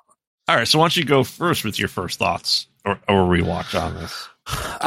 First thoughts. It's a fun movie. It's a fun Christmassy, movie. Mm-hmm. I mean, it's got like the modern twist of like the whole, like Republican Democrat, like kind of schism that usually happens in families in some form or another, right? You were a Boy Scout, right? Yeah, but they also it also is kind of nice because they basically like learn to work together at least at some point in time. So like that doesn't really keep them apart for too long. I mean, obviously it's more fun than anything. It's not like they don't try to be serious like at all in this movie. No, it's like a fun thing. But I mean, it's interesting. I like the bad things that happen. That like because like the daughter disappears like almost immediately, and she is never found. Correct. Like she's just gone. I mean, there's nothing like just done. I mean, nobody ever finds her. So it's not like, and like everybody that disappears is just gone forever. Like they don't, no one ever comes back, which I do like about it. It's like, it's like a bad ending. It's like a long time. It's a long time coming, but it's like, it's just bad things happen. And then there's no like resolution for that bad thing. Correct. It's just, that's it. Bad things happen over. Yeah. So, I mean, so that's your first thoughts, right? So it's enjoyable enough for you, right? For it being a Christmas horror movie. Yeah, yeah. So I saw this when it first came out. I saw it in theaters because it's the same. It's by Michael Dougherty. Is that who did it? It's Michael something. Yeah, Michael Dougherty. All right, and he did first off X2. Superman Returns, Urban Legends, and then Trick or Treat. So, which I love Trick or Treat, right? And I thought, okay, he's doing another kind of like anthology, not anthology, but like another twist of a holiday. I'm like, all right, this is a great trend to come up. And I watch it. I watch it every year since it's come out. This is like, all right, it's the first movie that the wife and I watch. In December. We don't watch Christmas movies, or she does. I don't because I'm a Scrooge. But I would watch this enough. I think it's good enough to on a rewatch yearly for me. Yeah, I mean, in general, I'm not a fan of Christmas movies. So I don't rewatch like any Christmas movies. I mean, I usually end up watching parts of them anywhere because they're just like everywhere, Yes. So like it's impossible to completely avoid them as long as you have a television on and in this month. Right. But I don't make a point to watch them. I mean, I will watch some that are like, kind of incidentally Christmas movies like Die Hard. Right. just to like say, hey, I watched a Christmas movie. But I mean, as a general rule, like anything that's Christmassy, I usually don't rewatch. I'm not a fan. But this one's pretty good. I mean, it's good enough to where I would rewatch it. I haven't up until this point, but I would. Yeah, I mean, it's campy. There's a lot of great people in it that we like. That are horror icons. Right. This is the kind of campy I can get on board with, where it's just a fun movie, right? And they don't go overboard with it. They don't try to go meta with it. No. It's just like, a goofy, ridiculous story done by good actors and actresses that can, not only play the straight man, but also, do the comedic side of things. Yeah. Which Adam Scott and Toni Collette are both excellent at. Oh, yeah. Toni Collette is a horror icon at this point in time. Well, she can be, but she's also been in a lot of goofy movies. She can also do drama. I mean, she can do just about anything. I've seen her Was she the mom in Little Miss Sunshine? Yes. Yes. See, there you go. But like I said, she can do just about anything. I mean, I've seen her great in tons of things. But yeah, I mean, they did a great job in this. It's campy, but it's not overdone. I hate the campy that gets meta with it. You know what I mean? Where they try to like be self-aware about it, and that's, to me, you lose me at that point. It just immediately turns bad. But they don't do that in this, and they maintain it. And it's good. And Adam Scott and David Kushner are usually comedic actors, so they bring that comedy side to this movie. Right. Adam Scott can do drama really well too. I mean, there's been a couple of movies that he's done which are like strictly dramas that he's been excellent in. Hellraiser 4. Oh yeah, of course. No, yeah, you're correct. But he also does the campy goof stuff. Like he did like Evil Son, that was a parody on like The Omen a couple of years ago. I don't know if you watched that. No, I didn't. He's done the horror movies because he was in Piranha 3D too. No, I mean he does. Yeah, he does a lot of stuff. I'm just saying, like he's another, just like Toni Collette, where he can do just about anything, and anything I've seen him do, he's been great at. So yeah. All right, so let's get into your highlights then. I know you briefly touched on this. I mean, again, I'll do a couple, but I mean, the one I really like, that little animated short, like kind of in the middle. It was just, fun, but kind of like dark, and it was giving me like Coraline vibes almost. Well, it was very idea of how you would have animated this, or they would have done it through like shadow puppets or something like that, telling the story in that day and age. Right. That's how I felt like it was, and it did it really well. Yeah, it was good. And also the practical effects for all the monsters and stuff were awesome. Oh yeah. I'm sure there was some CGI in there, but I could tell there was a lot of practical effects stuff, and they did practical. They did a really good job with it. I mean, like the Krampus's horses, his reindeer were just like giant banthas, but like all practical. Like the only thing that was CG really was the gingerbread men. Right. But yeah, no, I thought it was great. I mean, like the little robot with the blade hands was outstanding looking. I mean, the weird bat angel thing was suitably freaky looking. I mean, the teddy bear with the giant toothy mouth was great. I mean, again, they were all great, fun designs, and I thought that was fantastic. I liked them for 2015. Not to be that heavy in CG was amazing. Yeah. Okay, yeah. I mean, highlights for me, I rewatched this. I've been noticing, I noticed a lot more stuff in this rewatch. And if you rewatch it enough, probably like I have, you start to notice things. Right? So, for example, the angel tree topper, right? Uh-huh. They alluded to that because they were fighting over the angel tree topper because the sister got it and she didn't. So there was an angel tree topper enemy. Cookies being made. Doing the old school cookies versus the store bought, alluded to the gingerbread man. The sister had a stuffed teddy bear given to her by her boyfriend. Max had a drawing of a robot on his wall, and that was the robot toy. So maybe I'm overthinking it, but there's hints to all these toys were catered to them for these things. Oh, okay. I noticed that for the first time in this watch. I'm like, wait a minute, the robot's on his wall. Wait, the sister had a teddy bear. Oh, they're fighting over the angel tree topper, who got it from Mom. Yeah, and I like, the highlights, also the actors, and just it was a good balance of cheese and seriousness and the bad ending. Like, it was, to me, this is what a holiday horror movie should be. Right. Yeah. What about low points for you? Let's see. Low point. I don't know. Aunt Dorothy. That's fair. She's mean. Yeah. Okay. So low point, and that's something I've nitpicked every time I watched it. They hang up the new Christmas picture every year instead of just replacing the one. Well, yeah, I mean that's a weird. That's a whole wall of pictures. Like, right, but she's looking at the past couple of years and how creepy Santa has been towards her teenage daughter. I'm like, they have like 4 or 5 years of Christmas pictures. I'm like, why would you have that many Christmas pictures up all the time? You have a slot for the Christmas picture, and then the new one goes and takes place of it. Well, to be fair, she seemed like the kind of decorator that would take decorations down and put them up on the walls according to what time of year it is. That's fair. So, I mean, I think she might have just hung that up because it was the Christmas time to do so. Okay.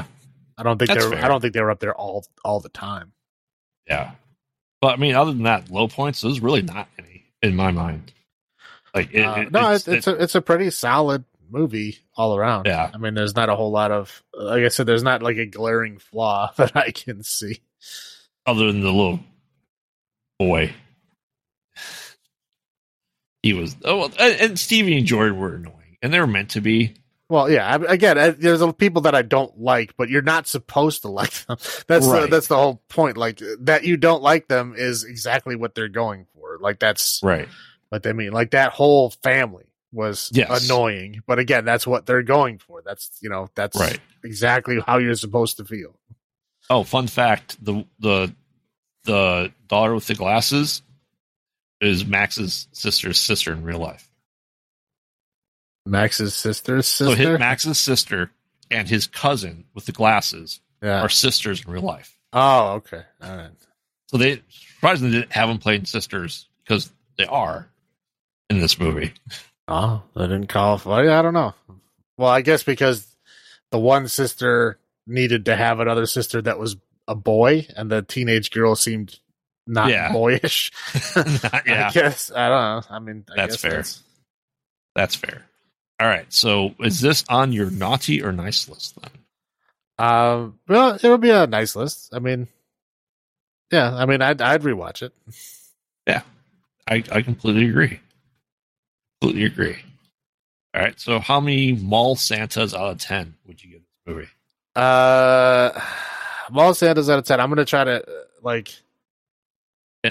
I'm going to try to localize these to just Christmas movies. I'm going to try not to rate them against other movies that we've done so far. Like, these December ones are not the same rating scale that the other ones are on. Just the word. So I will say this one on the Christmas rating scale, I will give it an 8.5 mall Santas out of 10. 8.5. I'm doing 10 because this is like I said, I'm a Scrooge. I don't like the feel good Christmas movies that exist out there. I really, really don't. But this is enough of a horror movie and enough that I can get away with just watching my one Christmas movie that I have to watch with the family, or at least the wife. So for me, it's a 10 out of 10 just because of that. I can watch it every year. It doesn't bother me because it's such a bad ending. It makes it perfect for me. What about Gremlins? I get sick of Gremlins. I'm just saying, it takes place on Christmas. It's Christmassy enough. It is. All right. Yeah. Are you saying that Gremlins is better? No, I'm just saying these are movies that you can force people to watch as Christmas movies fair. Yeah. that are better than Christmas movies. Yeah. Because like I said, as a general rule, I don't like Christmas movies. Right. But this is definitely above your rewatch, and it's good enough that it's so cheesy that I think it's good enough to watch every year. So I do. Right. All right. So rounding up our Bad Santas episode of our 13 Slays of Christmas, we have A Christmas Horror Story. Now, this was only my second time seeing this when we watched it last night. I know this was your first time. Yeah, this is the first time I watched it. You probably didn't even know this movie existed. I did not. So, what essentially what this movie is, it's a loose anthology movie that has different stories, but they kind of cut between them. So it's not like story. There's connections between everything in it. So there's the wraparound. Yeah, they do it to make sure that the climaxes for all the stories happen around the same time. So it's not like story with clear beginnings and endings. It's like they interweave them to the point and cut between them so that the climaxes happen at, kind of simultaneously throughout the film. Right. They're essentially, how many short stories? 1, 2, 3, it's four, but 2 of them are really 1. So at the end of it, once you really know what's going on, there's 3. Right. And the rapper. Well, the rapper is kind of directly related to 1. That's what I mean. Oh, that's what you mean? The rapper and the 1 story are like the same story. But no, yeah, you're right. 4. It would be 4. And so instead of 5, it would be 4 because the rapper is technically directly tied to one of them. Yeah. Correct. So, and they are extremely loosely tied to each other. Like to the point where, the girl in, I'm not going to name them yet because they haven't described them yet, but I'm saying the girl in story 3 is the girlfriend of the guy from story 1. And that's the only direct thing that they have. The dude from story 2 was the guy that they were watching in the video in story 1. Yes. So there's like extremely loose connections between them. Like the family in story 3, the rapper William Shatner is the grandpa of that family. Correct. And then he works with the guy in the other story. Right. So again, there's like these very, very loose connections between them. The stories are not related in any way, but there's just like very loose connections between the stories just to show that they all take place in the same world, I guess. Right. It's kind of like Trick or Treat, which I know you haven't seen, where it's the same town. You have the characters crossed into different stories, but they have their each unique story. So I kind of just want to discuss the stories just a little bit because they're pretty short, let's face it. Yeah. We're going to treat this like an anthology movie like we normally would. Without going into huge detail because I said they're short. So essentially, the rapper story is William Shatner is a radio DJ, and he's doing stuff for Christmas, right? So he's on air doing a double shift, playing Christmas songs, which he doesn't play very often. He's drinking some really watery eggnog and I'm assuming whiskey. And he's talking to like this ever-present producer that we never see, and he has a weatherman there that he's trying to get to interject with the weather, and he just puts a sign that says "fuck Christmas" and walks away. So we're kind of listening to his radio show, and let's go into I'd say I'll go into one story, and we'll say it's the haunted school. Right. Yeah, I'd say haunted school is 1. The cop family is 2. The family in the woods would be 3. 3. Yeah. And then the Santa one would be 4. Yeah. Let's do that. So the haunted school, so we see they're high schoolers and they go to a private school and they're doing some project over some haunting. They're trying to get evidence of a haunting at their school. And they're listening to the radio. They're listening to William Shatner radio. And they're waiting for this other girl to show up so they can go into the school and start recording. So they're watching on an iPad something that happened the previous year where there's a cop goes in there and they find a guy essentially crucified with his neck broken, pinned to the wall with a biblical verse painted in blood on the wall. I don't remember exactly what it says, something about the son coming. So well, yeah, something about Jesus. Yeah, something about the babies coming and the child's gift or something like that. Yeah. So, they're going to sneak into the school and do their own capturing news report and try to find evidence of a haunting. So they believe the place to be haunted. While they're waiting, a girlfriend of one of the guys who's the camera guy shows up. We have a little ass groping session unnecessarily. Yeah. And then she leaves.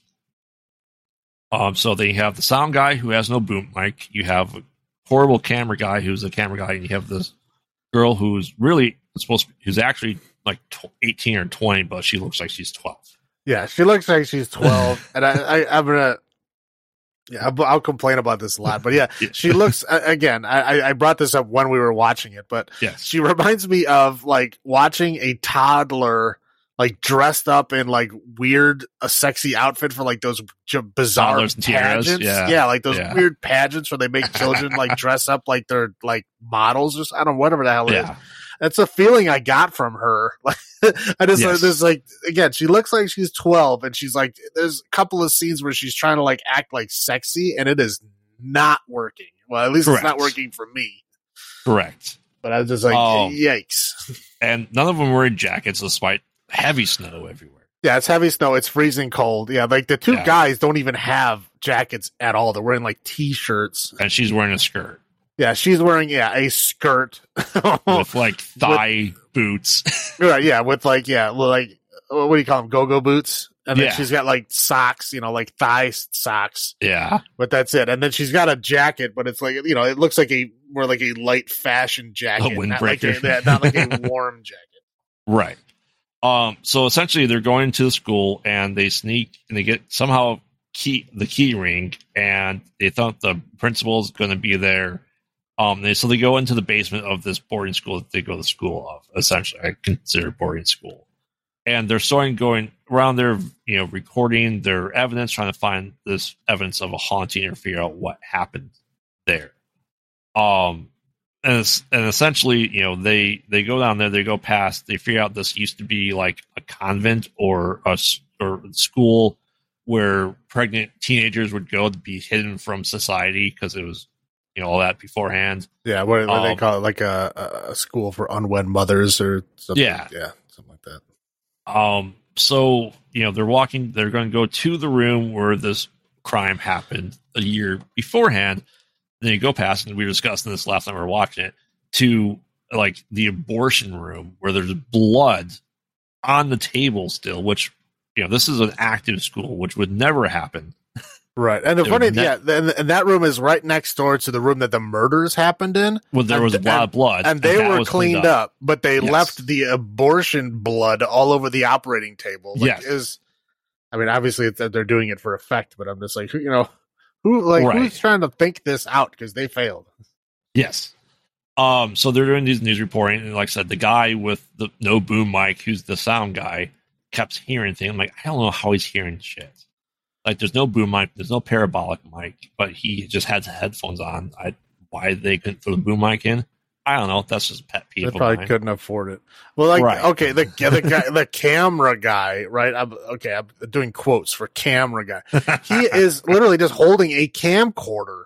Mm-hmm. I mean, his job could have been done by a tripod. Like, he wasn't doing any camera work. He was just standing there. And she has a microphone attached to nothing. Right, yeah. A wired microphone. It had a wire clearly hanging from it that was not plugged in anything at all. Correct. So it seemed like a really piss poor ghost hunters. Well, yeah, I don't know. And they go in the room, they see that, the blood's cleaned up. This is where it happened. There's a couple of crucifixes hanging up.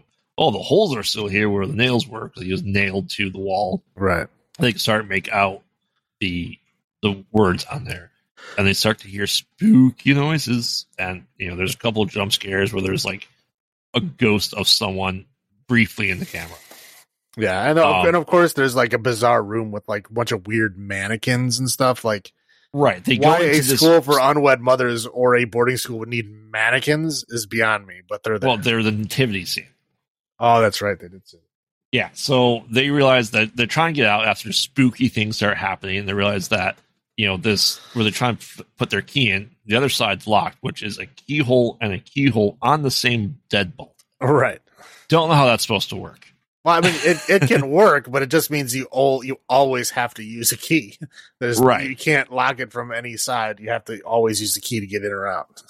Yeah. So they couldn't, she's like, I tried every key, and there's like, 20 keys in the key ring? Yeah, she tried 20 keys, and there was 20 keys, and she tried maybe 2. Right. And I can't get out. Yeah, none of them work. Oh, it's getting cold in here. And then so, they're all bundled up, like, I don't know if this helps, but I have food. It's not champagne. And it's like, what? Peppermint sticks? Yeah, they were candy canes. Yeah. Okay, well, I was to say how quick they gave up. Yes. I mean, very quickly. Again, they tried like 2 keys on this giant key ring, then gave Yes. up. Then they're like, oh, we can't go out the windows. They're all barred up. Like that. Yep. That's it. That was the thing. They're like, okay, well, I guess we'll just stay here then. Yeah. And then she's like, oh, candy canes. I didn't realize how starving it was. It's been like 2 hours. Right. It's like, it was evening when you got here. I know you already ate dinner. Yeah. So a guy was, one of the guys like, oh, I'm supposed to be serving soup at the homeless shelter, right? Which comes into play later in the other stories. And, so they're going to go to sleep because it's sleepy time. They're going to wait, and the rest, like, school's not going to be open for like another week and a half. So, the girl starts, we have a couple jump scares. The girl starts seeing things. She kind of has like fog surround her, if you will. And she lures the camera guy who has a girlfriend into that room, like saying, hey, let's have some sexy time. He's like, no, I got a girlfriend. Well, goes, okay. Oh. To be fair, yeah, I would have been like, no, I'm not into children. Like, please leave me alone. Right. Yeah. Like, yeah, and so I would also tell her no. Right. So, and then it just kind of fades away. And then we see her go to the other guy who clearly has a thing for her, a crush. Yeah, right. And then she starts seducing him. And, then they do have sexy time with no foreplay, just dry bone.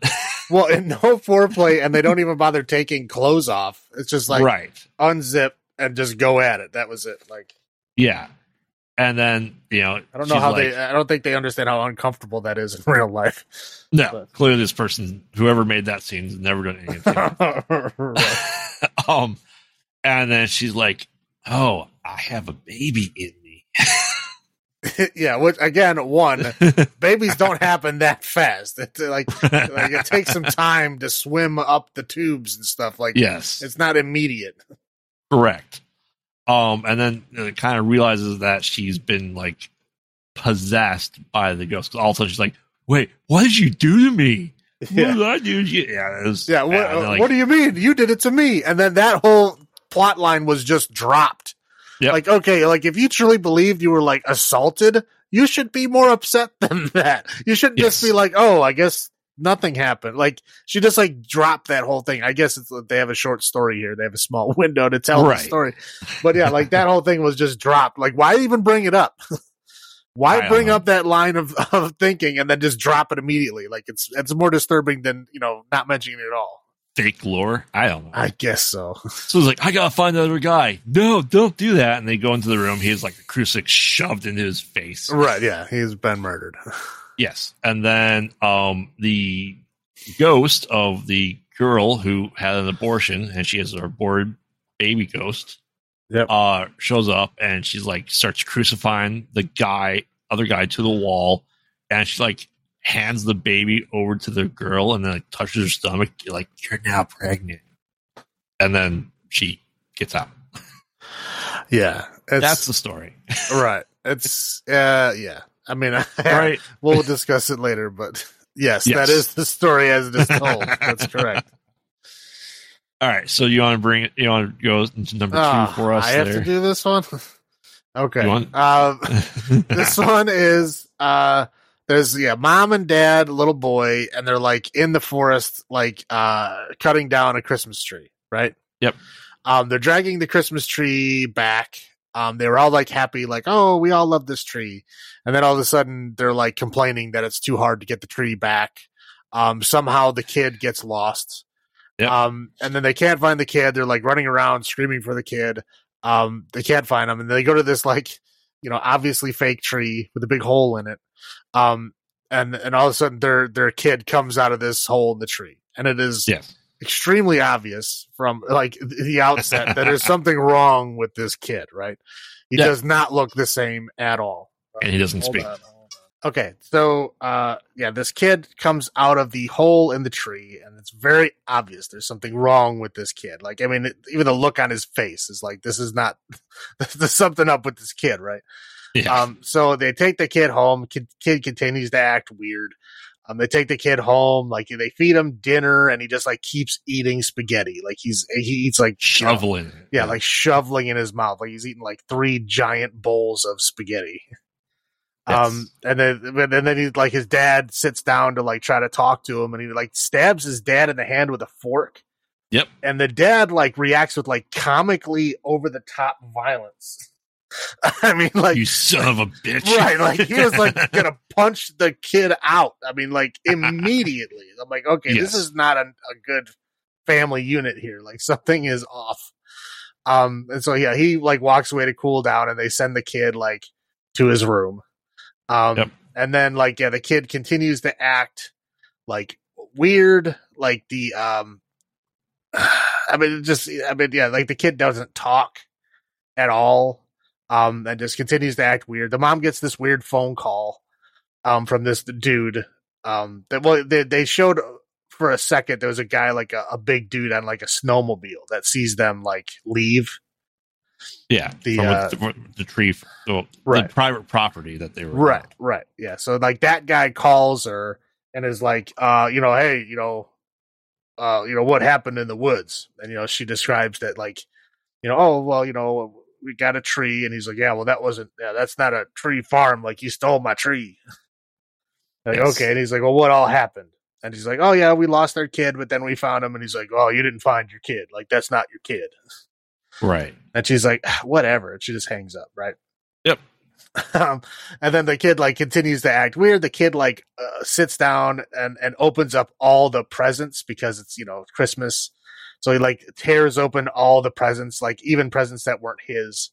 Like they've been all opened up and all spread all over the house. So the dad again gets comically violent. Pull out his belt. Right. Yeah. Like, he's going to like, beat the hell out of this kid with the belt. The mom is like, now obviously this is going to happen. Like, you need to get out of here. Like, you need to get away from us. So he goes in the other room, and he's like, calming down, like realizing he did bad. Right. So he's like, he tries to go talk to the kid to like apologize.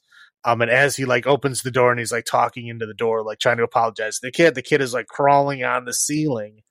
Yeah. And it like drops down, and then, you hear like a scuffle, but you don't see anything happen. And the mom was like taking like a nap at this time, or maybe she was going to bed. I don't know, because it was nighttime. Correct. I'm not entirely sure what happened there. But anyway, so she gets like weirdly molested. I don't know what that scene It's like was. A sex dream. Right. It's like a sex dream, but it's like obviously the weird kid is like touching her in her sleep. It's bizarre. I don't like it. But yeah, so she wakes up, the kid is obviously not there, but she's like, okay, now I need to walk around the house.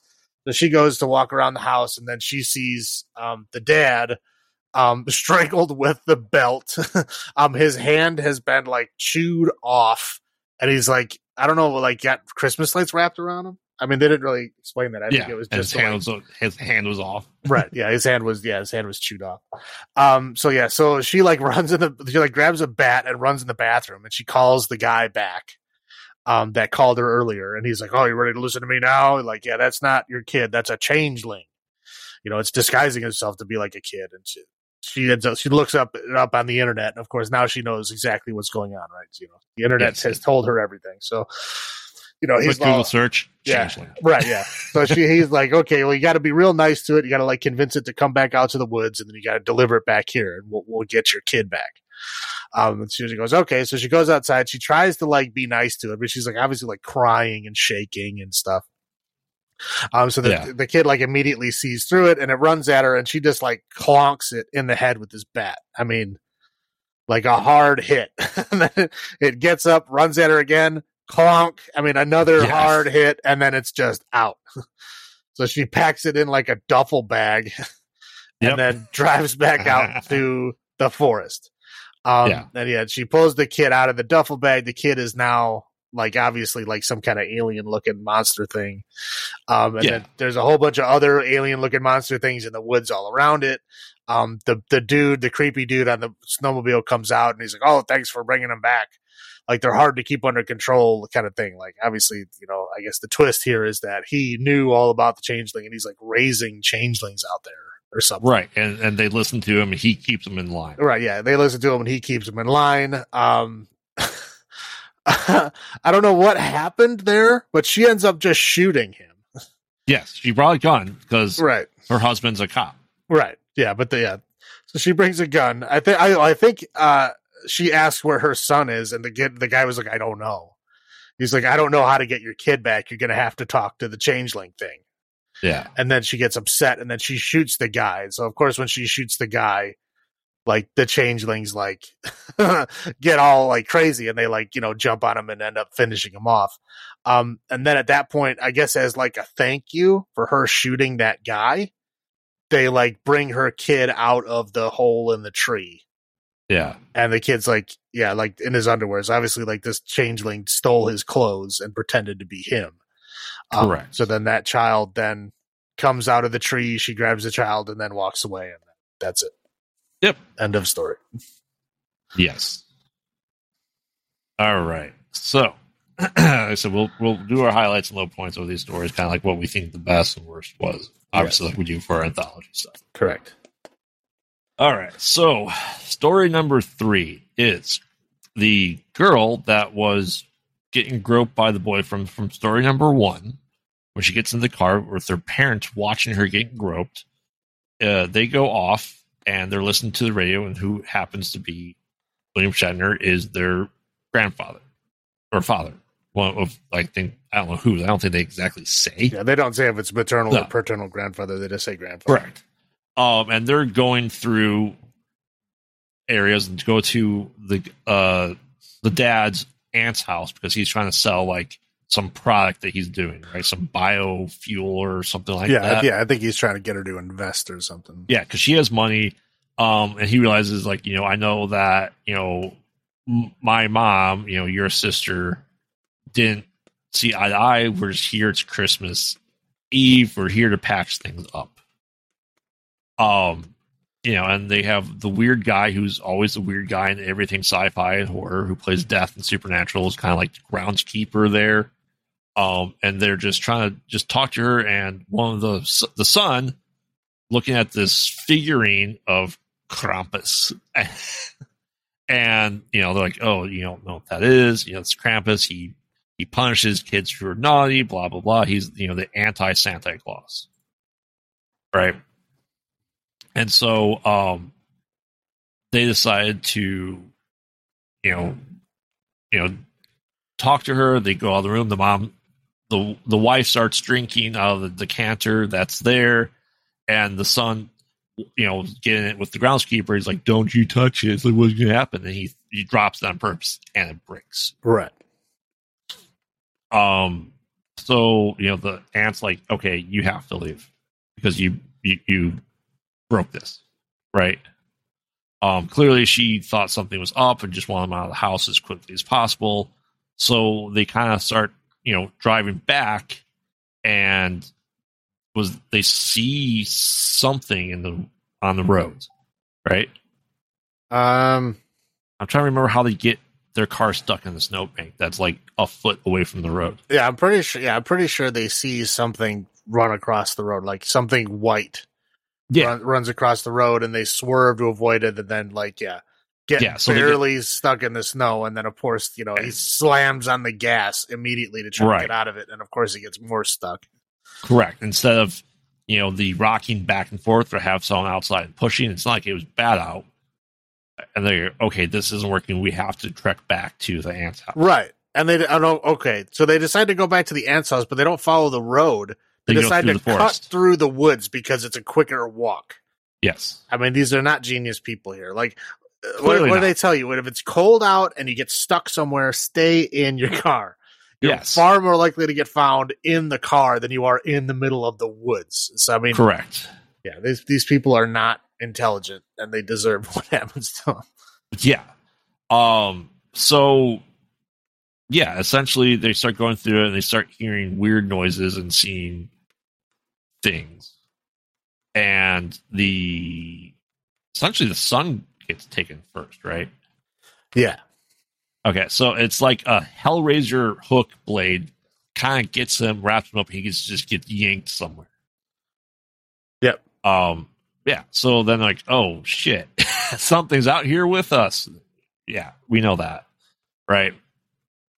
So like, oh, we have to keep going. They try to find like the flare that the sun dropped. They found the flare, they pick it up in the snow, and then like a hook comes out and like slashes the dad's stomach pretty heavily. Yeah. And like, oh, we have to leave. I can't make it. There's a church nearby. You guys get to the church. And then like the mom and daughter get to the church, and he manages to keep up, and all of a sudden it's like his guts hanging out, which would have been his guts hanging out. He's able to get there too.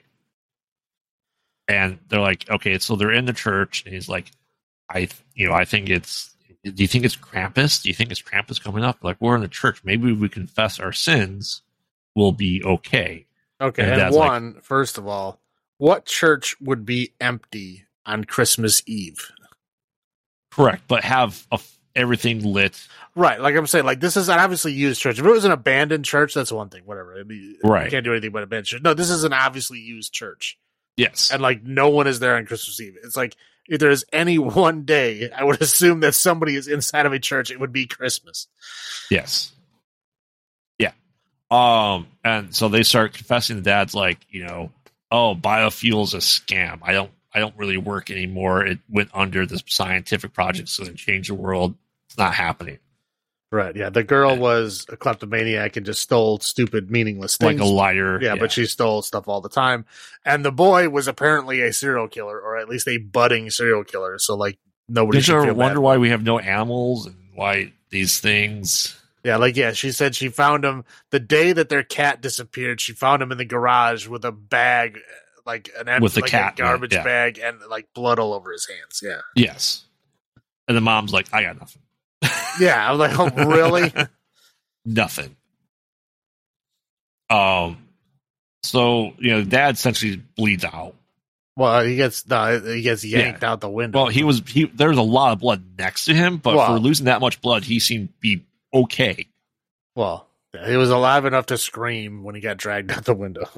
Right. And so then they're like, oh shit, there's something here. So they go hide in a confessional booth, thinking that this paper thin fabric mesh is going to stop these claws that are clearly going through windows and doors. Right. Man, this one's blanking from my mind. The mom gets taken. Yeah, the tongue comes under the door. Oh, it starts licking her. Yeah, it starts licking her. They get all freaked out, and then she like stabs the tongue, and they pulled back, and then the mom like sacrifices herself so that the daughter can run away. Right, and yeah. So she runs into the arms of the monster, and then the daughter runs out the door and makes it to the house. Yes, and so she realizes it is Krampus, and she does the mom kill Krampus, or does she kill Krampus? The daughter. No, it's the daughter. The daughter, yeah. The mom dies in the church. And then the daughter goes and talks to... Yeah, the aunt's like, oh, you have a cross out here. You knew this thing was coming for us. You want us out of the house to get baited out so it would leave you alone. Right. And so she gets, kicked out of the aunt's house. And she's out there, like, by the wood pile. And, like, Krampus is there ready to take her. And then there's, like, gasoline that she throws it on Krampus. And the liar that she's a klepto and stole, she uses to light Krampus on fire. And we see him essentially burn. And then she goes back to the aunt and is like, hey, I killed Krampus. It's all over. And then she transforms into Krampus. Krampus was the groundskeeper. Right. And then now it's the grandma. Yeah. End of story. Yep. End of story. Yep. So we have our first tie. We'll talk. We can do a brief overview of the ties that are there at the end of this. So we have essentially one last story. Yeah. So I figure you like this one the best, so I wanted to. All right. Yeah. So, it's like actual for real Santa Claus, who is dressed like in a like Viking-esque outfit, I would say. Yes. He has like leather like bracers on his arms. He's wearing like a leather like vest with like a Viking inspired tunic underneath. He's got like a belt that's got like 3 big buckles on it, like almost like kind of like an armor belt. But he's very obviously Santa. He does have some braids in his hair, so like I said, he's like a Viking Santa, but he is acting just like jolly Saint Nick, right? Yeah. So like he's hanging out with the elves. They're discussing like toy production and blah blah stuff like that. And then Mrs. Claus comes in with a plate full of cookies. All the elves are all excited because they all love cookies, so they all eat cookies. This will give you fuel for your trip, right? Yeah. So then the one elf was Shiny. Shiny. Yeah, he's like, I don't want any cookies. I'm not hungry. And they're all like, what do you mean you don't want cookies? Like, you always want cookies. Cookies are your favorite. You have to eat cookies. And he's like, I don't want any cookies. And they're like, I don't want your fucking cookies. Yeah, I don't eat the cookies. I don't want your fucking cookies. In his really high pitched elf voice. And so then he stabs his own hand. Yep. With the whatever knife he was working on the toy with. He stabs his own hand and he starts like freaking bleeding out over the other elves. Right. And he's like bleeding all over the elves, and then he like becomes like kind of like well, he dies, and they're like, elves can't die. Right. And they're like, well, he's dead. And then like, that's at the point where it cuts. And then when it comes back, like Santa is like full on fighting an invasion of zombie elves. Correct. Like Shiny comes back as a zombie, and then all the other elves that were in that room were all like zombies. So he's like fighting them and killing them and with his like blade staff that he like rubs against the fireplace, and it instantly becomes like a bladed weapon. So yeah, he's killing all of these elves, like fighting it, like it's kind of a last stand type of thing. Yeah. And he kills all the elves and stuff, and then he goes in like the storage room, and he ends up having to kill his wife because his wife is also like infected. So he kills his wife, and then he goes out with the reindeer like stalls. The reindeer are okay, but like the door of that thing breaks down, and it's Krampus. Yes. And then they have like a showdown with Krampus. So they're like doing like, all these, fight moves, like going back and forth and stuff. I think he like chops off his horn, and they're fighting back and forth and back and forth. And then all of a sudden, like Krampus is, what does he say? Like, why are you trying to hurt me, or don't hurt me, or something? Yeah. And then he kind of like starts snapping out of it, and like, little pieces of reality start coming back in. And you see that it's Storm and Norman, who is the weatherman that William Shatner was trying to talk to earlier. So he had gone to this like mall toy giveaway thing, and that he at some point apparently had a psychotic break and thought he was Santa and started murdering people in this mall area. Right, because he thought those were his elves. Right. That he was murdering, but it was people. Right. So yeah, he's starting to have flashbacks of like him murdering like shop workers and stuff, thinking they were elves. Yes. And then this guy that he thinks is Krampus was just a guy, in a like a Walmart vest with like Rudolph horns on. Yes. So he basically realizes that, okay, like, I'm breaking with reality. They have a flashback of him like in the bathroom, like just screaming at himself in the mirror. And then he like, whatever, has a psychotic break. He can't like let go of it. And so the police like, barge in and shoot him dead. Yep. And that's it. Yeah. So let's talk about how these all kind of tie together, right?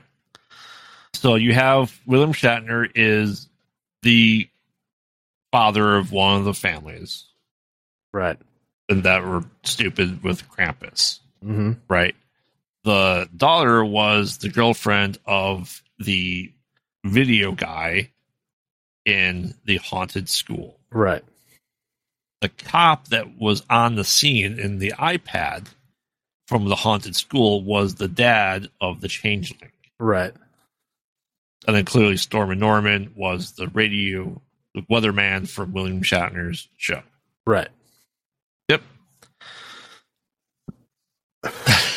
So, I know this is the first time you watched it. What was your thought last night? Okay. Well, I mean, yeah, besides me like not liking the weird toddler and tiara girl that was like looking like she was 12. But like when I was watching this, it's pretty obvious to me that 3 of the 4 stories were not Christmas stories. They were just loosely tied in to a Christmas to make them part of this. My honest belief is that this started off as a anthology that had nothing to do with Christmas. Okay. Right. And like 3 of the 4 parts, again, very, very loose ties to Christmas. The one with the haunting with the, aborted fetus and all that stuff. The only thing tying that to Christmas was that murder happened on Christmas Eve. Correct. There's no Christmas decorations. There's nothing. There's nothing. There's no ties to Christmas at all. Other than it being the excuse as to why the mannequins were down in that storage room, right? Because they were from the nativity. And why no one's going to come find them because it was Christmas break. Right. That was it. Those are the very, very loose ties. Nothing to do with the actual like Christmas theme or no Christmas part of the story. Nothing. It was just very incidental side stuff. Yes. The changeling thing, right? I mean, They were looking for a Christmas tree. He opened up presents underneath the tree. These are the only things tying it to being a Christmas story. These could have easily been anything else. Again, this wasn't a Christmas story at all. Yes. I truly believe that the Krampus story was a werewolf story because it really reminds me of a werewolf story. It's like the tropes are exactly like a werewolf story. Only something runs in front of the car. They get off the side of the road. Right. Yeah. I mean, it's literally like every other werewolf movie you've ever seen is like exactly like that. I think that was a werewolf story. The only one that's actually a Christmas story is that last one of like Santa fighting the elves, which turns out to be a guy that cracks because he hates Christmas and is forced to do Christmas things and somehow has a psychotic break and thinks he's Santa and starts killing people. That one does have strong Christmas ties, and I really believe that one was originally written as a Christmas type story. Yeah. But I don't think that the other 3 were. I think that they were stories from somewhere else, maybe even another anthology, whatever it was. I just don't think they're Christmas stories. That was the one thing that was really like I'm saying, like, what is Christmassy about this story? When I was watching these, I'm like, okay, the one with Krampus, like, other than they say Krampus, there's nothing else. Like, there's nothing else, like, actually tying this into Christmas. It's fair. That's fair. Yeah, like, this might have been the second time I saw this, was on this rewatch.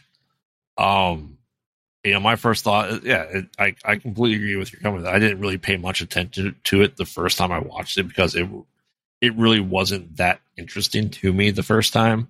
It's just something that popped up on like Netflix one year, a couple of years ago. Huh. And, the wife really likes Christmas and she does like horror and she likes Christmas horror. She's like, oh, this has to be good, right? She likes it.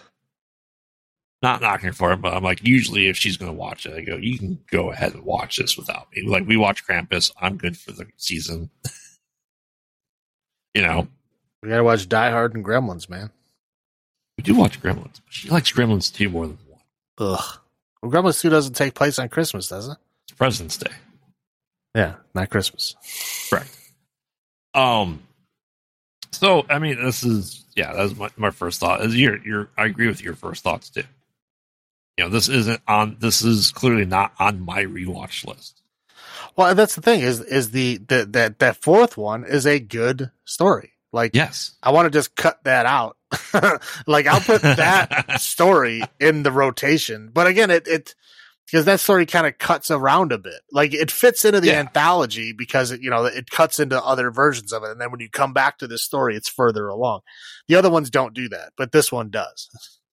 Yeah. I mean, this is a weird cut movie because usually anthology you have story, right? And not like we were discussing. It's just they kind of go and do the let's call them the acts of the movie at the same time frame, right? So when it's the climax, act, the climax and the final battle or whatever it is, Act 3, they all occur about the same time when they're cut to it. Then they eventually, the story's done, then we get the climax of the next one. So it's like Act 1 of all 4, Act 2 of all 4 in, kind of that order. Right. Yeah. I mean, the only time they usually do anthologies like this is where, like, at the end, they all somehow kind of meet up in some way. Right. And that's why they have to do them all at the same time. But yeah, if they're completely separate stories like this, yeah, they usually do not do it this way. Right. So highlights for me is definitely, I agree with you, is essentially the descent into madness that Storm and Norman had. You know what I mean? Like, I know Changeling stories enough. We know haunted stuff enough. This doesn't really do anything new to the tropes that we see in any of their creatures, I would say. Yeah, no, that's fair. It doesn't add anything new to, the werewolf story, essentially, the changeling story, or the ghost hunter story. Nothing new, other than some awkwardness that exists, like over the top characters.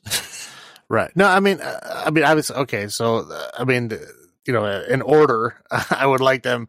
Like the Santa one is obviously number 1.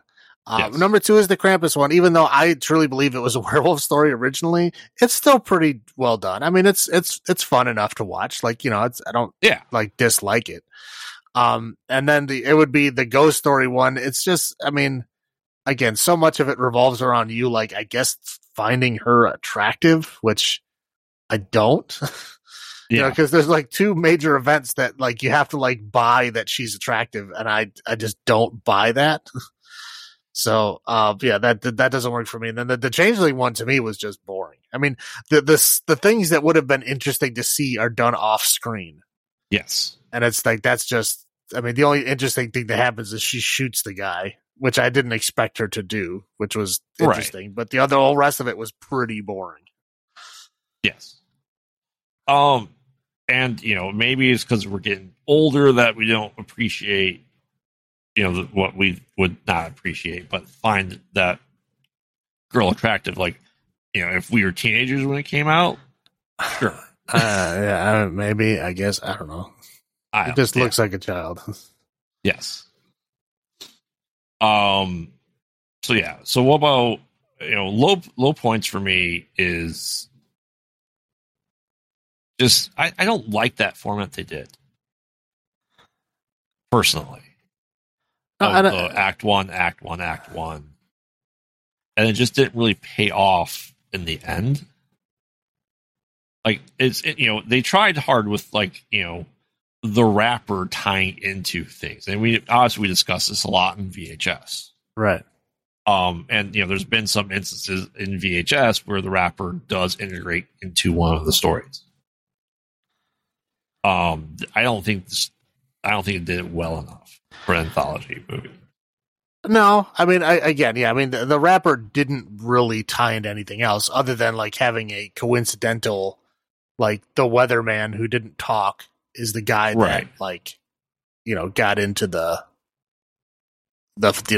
fighter, or like the breakdown, whatever. Yeah. But again, like, that weatherman doesn't talk and is not really involved. He makes a very, very passing appearance, when he writes, "fuck Christmas" on a notepad. And that's it. That's it. That's the only tie that you get to it. But yeah, technically it is the same story. Yeah.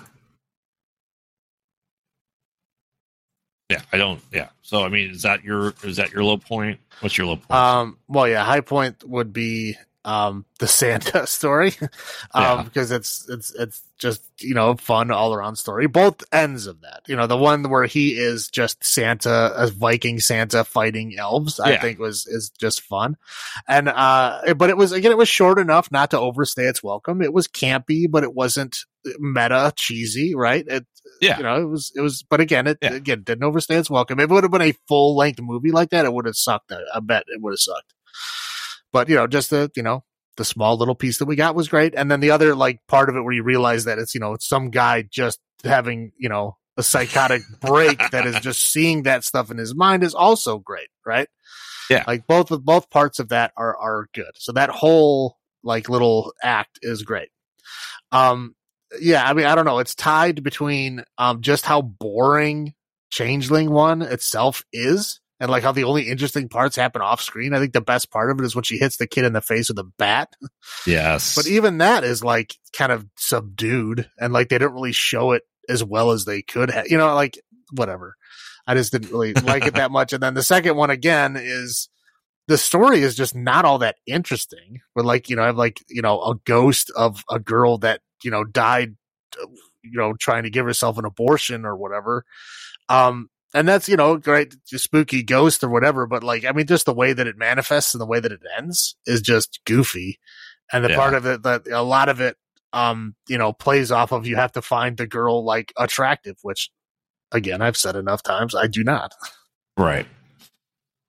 So do you, okay. So this is kind of a thing that now, it just happened to work out with Christmas Evil, because I don't think I knew enough about Christmas Evil, but I knew there was a Krampus story and a compared to a Krampus story. And then we also then have a Descent to Madness Santa and a Descent to Madness Santa in two different movies as well on this list.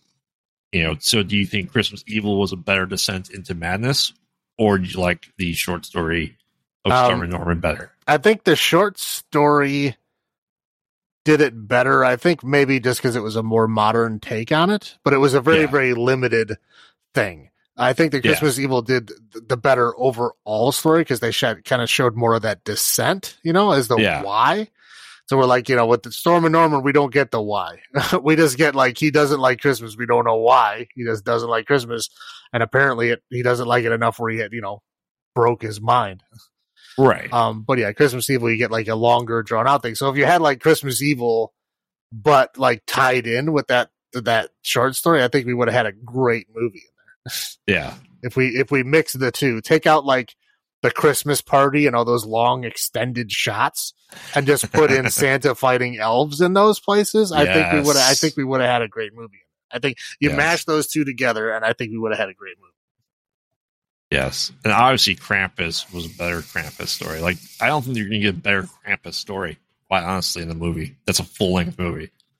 Krampus has yet to have a personality, so you could have one where he actually talks or something. Yeah, I guess. I mean, there's room to improve. I'd say Krampus is great. I don't know if they're gonna be able to improve on it. I'm just saying, Krampus is just a monster that doesn't talk. It's just a MacGuffin that kills things. Yeah, it's the Anti-Claus, right? Yeah. So I mean, I get that. I mean, again, he's scary in Krampus, right? I mean, he's intimidating enough to be scary, but his toys do most of the work. Yeah. So you could have I think you could have a good Krampus movie in there. Again, do I think it'll be made? Probably not, because anybody that's going to make a good horror movie is probably not going to make a Krampus horror movie. Goodness, there's other Krampus movies out there. I'm sure there is. And I've tried watching them. And I go, it's because of the 2015 Krampus that came out. Oh, quite honestly. Yeah. Well, anything that comes out that's moderately successful, there's going to have junk versions of it. Yeah. I like to call them the dollar store versions of it. Very much dollar store versions of Krampus. Mm-hmm. I think one's marketed as Krampus too. Huh. So. All right. So, naughty or nice list as a whole. If you had to put it on the naughty nice list. As a whole, it would be on the naughty list. Just because there's a lot of this. I don't know if it's just those two are bad enough to where they feel like they take up more of the movie. I think it's just because I don't like them, so they feel longer. They're probably all the same length. But yeah, I feel like those ones are longer, and there's just not enough going on. They're not interesting, and they're definitely not Christmas stories. Again, I'm going to stress that. So, like, even as a Christmas horror story, yes, no, like, this is definitely on the naughty list overall. Yeah, I definitely agree. I mean, we can see what good anthologies look like, and we can see what bad anthologies look like. And this is an example of a bad overall anthology, just like VHS Viral. Right. Yeah. This is on. I wouldn't say it. I don't know. Do you think it's worse than VHS Viral or on the same level? I think it's on the same level, but again, it has one good thing and three bad things, and Viral just had all bad things. Bad things, so it's slightly above it. Right. Yeah, because I mean, Viral had like nothing going for it. I mean, the only one that was even interesting and the Viral one was the goofy magician's cape. But I think that the crazy or the Viking Santa is better than the cape that eats people. Oh, absolutely. So I would have to say overall, I would have to give it to this Christmas Horror Story. Yeah. All right. So let's go into our number of mall Santas out of 10 on this one. Because I'm torn because I've added to the list. It's good enough for the wife to rewatch it, but it's not good enough for me necessarily rewatch it. But because of the Viking Santa, it's going to have to go into 7 just because of rewatch it for that. What about you? Mall Santas out of 10. Yeah, I mean, since I have to do it overall, I'm going to have to give it a 4 Mall Santas out of 10. Just because I really don't like the two. I don't like the ghost story, and I don't like the Changeling one. The Krampus one is passable. Like I said, that one was decent, and the other one is good. So, but I'd say overall, those things like weigh it down. It's the albatross around Santa's neck. That's fair. Again, you give me a cut version of just that, Santa and the William Shatner part, and that's good. I'll watch that. But you know what? I'm lowering it down to so here's what we do, right? We make a short film where we take, because like I said, this story jumps around a bit. So it's like, Santa like discovers that the elves are bad, and then it cuts to the other story. And then when it comes back, like time has passed in that world, and he's been like fighting the elves, right? So like basically when we do these in between the time jumps, that's when we put in the rappers with William Shatner talking. There you go. Okay. So it's like, we start off with Shatner, like how it normally goes. Then we cut in with the Santa. Then we go back to Shatner. Then we come back to Santa. Then Shatner. Then Santa. And then we go back and forth until it ends. Because again, they are tied together. And I think that if you put that in the middle, it'll kind of ease that time jump a little easier than if you just smashed all of it together like that. Right. So I think if we do that, we need to find somebody that has editing tools and abilities. Yes. To cut that together. and then that'll be on my rewatch list. I'll watch that. I'll watch Krampus and then that. You know what? That would actually work because you could almost say that him driving more insane is him listening to his boss who's in love with Christmas. So that's causing the bigger insanity increases in him. It's possible. But I'm saying I'm saying that it makes sense that we'd have to cut because he's listening to that radio and hearing Shatner still discussing Christmas, so he's still kind of in that mindset. That makes sense? Yep. Okay. Yeah. But no, we get somebody to cut that together, and then I'll be like, okay. Now this is good. I like this. Yes. Now, the question we'll have to answer is this worse than Creepshow 3? I honestly don't think I've ever watched Creepshow 3. Obviously, it's not as good as Creepshow 1 and 2. We know that. From the way you're describing it, I'm assuming yes. Yeah, it's not good. It killed it. So, All right. Well, I think that just about wraps up our first episode into our 13 Slays of Christmas. As we'll discuss other movies that are just for fun, briefly Christmas oriented. We just, alluded to them a little bit. There's a few bit more out there that you can arguably are Christmas movies. But, so saying that, so for next time, stay tuned for next episode. We continue our 13 Slays of Christmas, and we'll be discussing inanimate objects come to life, and we'll be including Jack Frost 1, not the Michael Keaton one, but Jack Frost Killer Snowman, Jack Frost 2, Gingerbread Man, and our newest one on this list, The Killing Tree. So I would probably not even bother giving a spoiler warning for that one. I'm pretty sure anybody who watches it knows what they're into anyway. So it's probably very accurate. Yes, I know I'm getting into it. You know what you're getting into because you watched the trailer for it. Yeah. Yes, I did. Yeah. Okay. All right. So, saying all that, this has been Graveyard saying, "Have you checked on the children?" This is Salem saying, "Long live the new flesh." Good night.